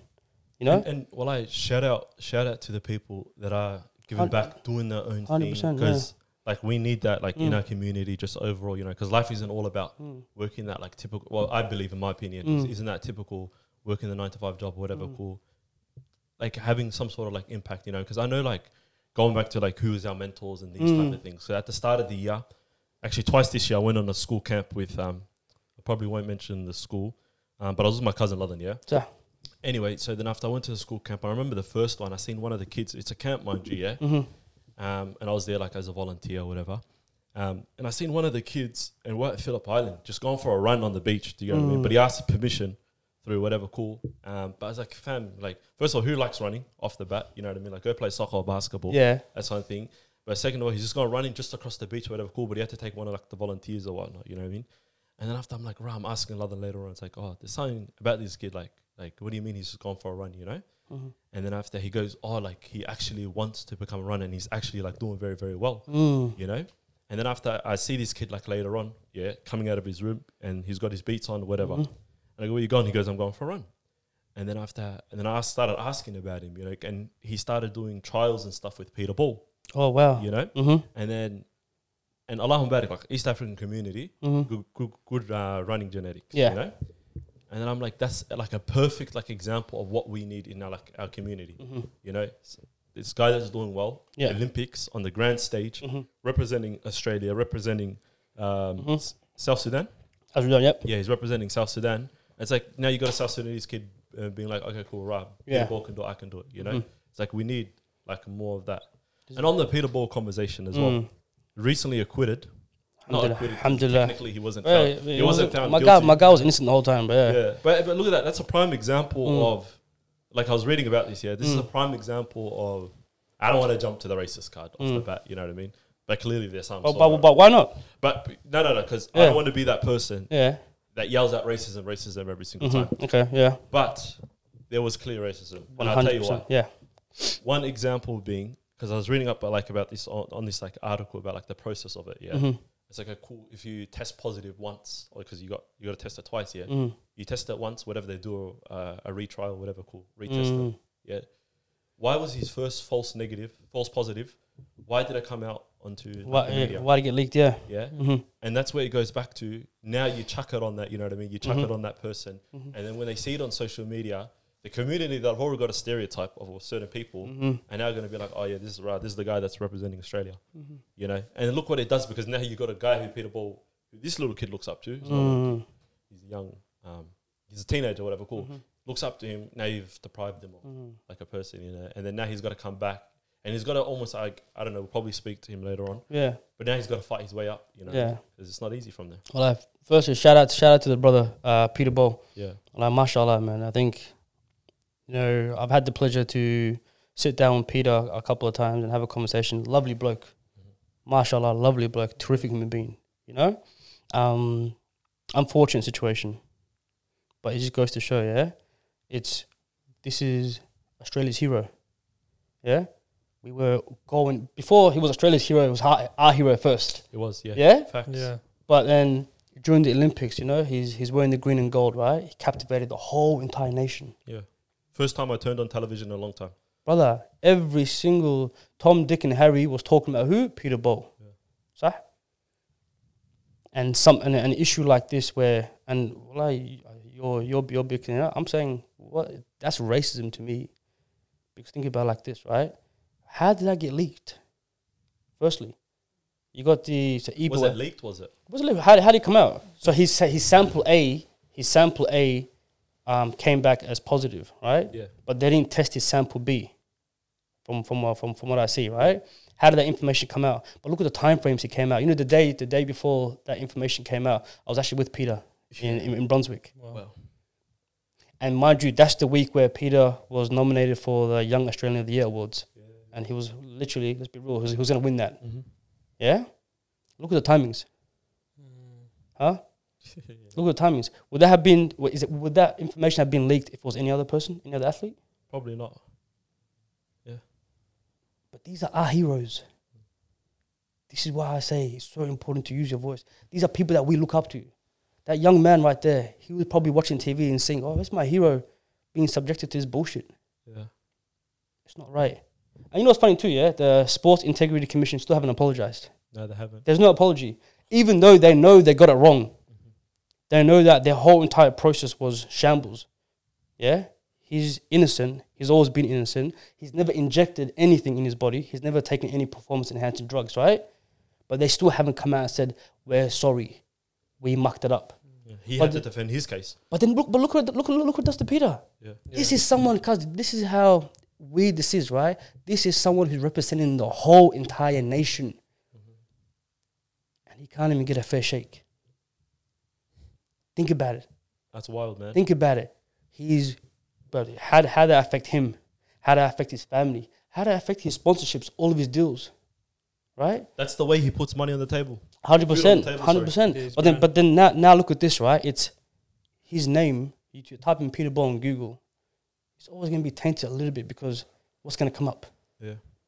That's not fair. Yeah. Well, it's actually not fair. Yeah, exactly. And the guy, wallahi, mashallah, ripper bloke, absolute ripper bloke, right? But I think as a community too, so I say, listen, hey, I'm always messaging, but I got you back. Keep fighting, keep pushing, because you know what's gonna happen now, yeah. My kids are 2 and 2.5 or 2 months, yeah. When my kids get older, yeah, and they're navigating this space, yeah, they're gonna see, who are the athletes, who are the prominent leaders in the African community. They're gonna see someone like Peter Ball. We can't tear down these leaders.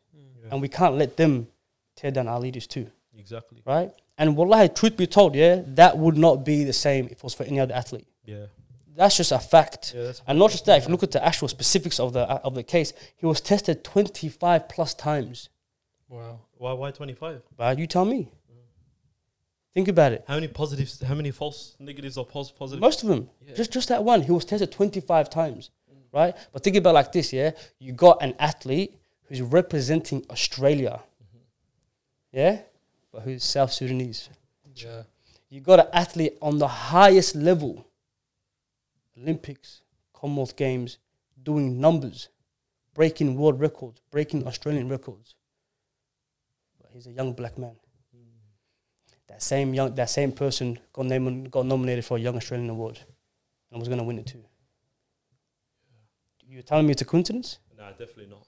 But regardless, shout out to our boy. Nah, shout out Peter, man. Our boy Peter Ball. We got to get him on an episode, inshallah. So Peter Ball sees a clip from this or whatever. Where am I looking? Peter. Yeah. I'm going to holler at you. I'm going to send it to him, actually. I'm going to send it to him. Who did he hop on? He want, what is it called? Dylan and Friends? Was he on there? Yeah, he was. He was a while back. Bro, come support the community. Yeah. We're your boys. We're down the road from Brunswick. Yeah. Yeah. So hop on. We'll get you on. He's going to do his impact. Yeah. But you know what's interesting, though? Yeah. But Peter does a lot of community work. He does. A lot of community. He does like Basha. Yeah, but bro, does a lot of mentoring with the kids, does a lot of school engagements, you know, mashallah. Yeah. Fair dinkum. Peter, akhi, come sit right here, cousin. You know where it's at. Wallahi. But Hanad, I think we'll wrap it there, bro. Amazing. I appreciate you coming on. It's insightful, man. And I'll tell you what, if it wasn't for the fact that we got an episode straight after this, I reckon this could have been.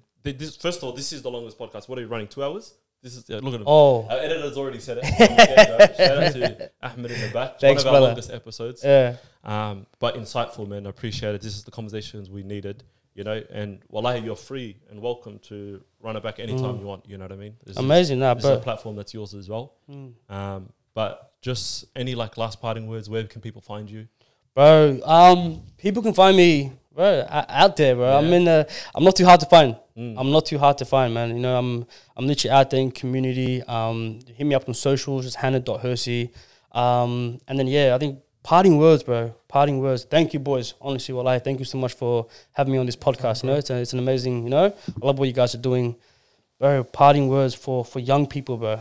That's who I'm advocating for. That's who I'm fighting for. You know, bro. You got it. Take your time. You know, be patient. You know, don't buy into all this hype. You know, just take care of yourselves, you know. Most importantly, bro, build your team. Find your tribe. You know, we know what I always say to kids. What I always say to kids, right, is Kobe had Shaq. You know, you're a basketball fan, right? Yeah? Build your team. Build your team. Be careful with how you build your team too. Yeah?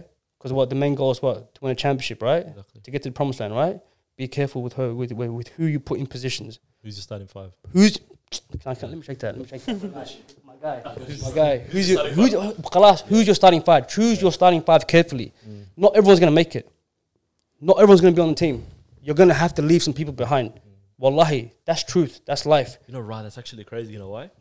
They say you are the average of the 5 people you spend the most There you time go. with. Hey, I'm a philosopher. Hey, Officially. choose. Five, Hey, the title. Choose your starting five. Because think about it like this. What are you trying to do? Yeah. I'm trying to get a ring. I'm trying to win a championship. Make sure the people around you are gonna uplift you, help you succeed. Yeah, and they're gonna help you win. Not everyone's gonna make it. I got some last parting words for you. Keep doing what you're doing, bro. Love it. Yeah. It's amazing, honestly. Like even when you released that video at the end of last year with the unfortunate event that happened, Allah yarhamu. Like that's what we needed, you know what I mean? It was nice to see people sharing it around and putting that conversation out there, you know? So keep doing that. Don't let anything stop you from doing it. And I appreciate you coming on the podcast. Thanks, boys. Definitely run it back. We'll do some sort of it's called networking event or something together, you know? Inshallah. Guys, you guys know the drill. Say this every week. You know, to like, share, comment, and subscribe. And we'll see you next week for another banger episode. Enjoy.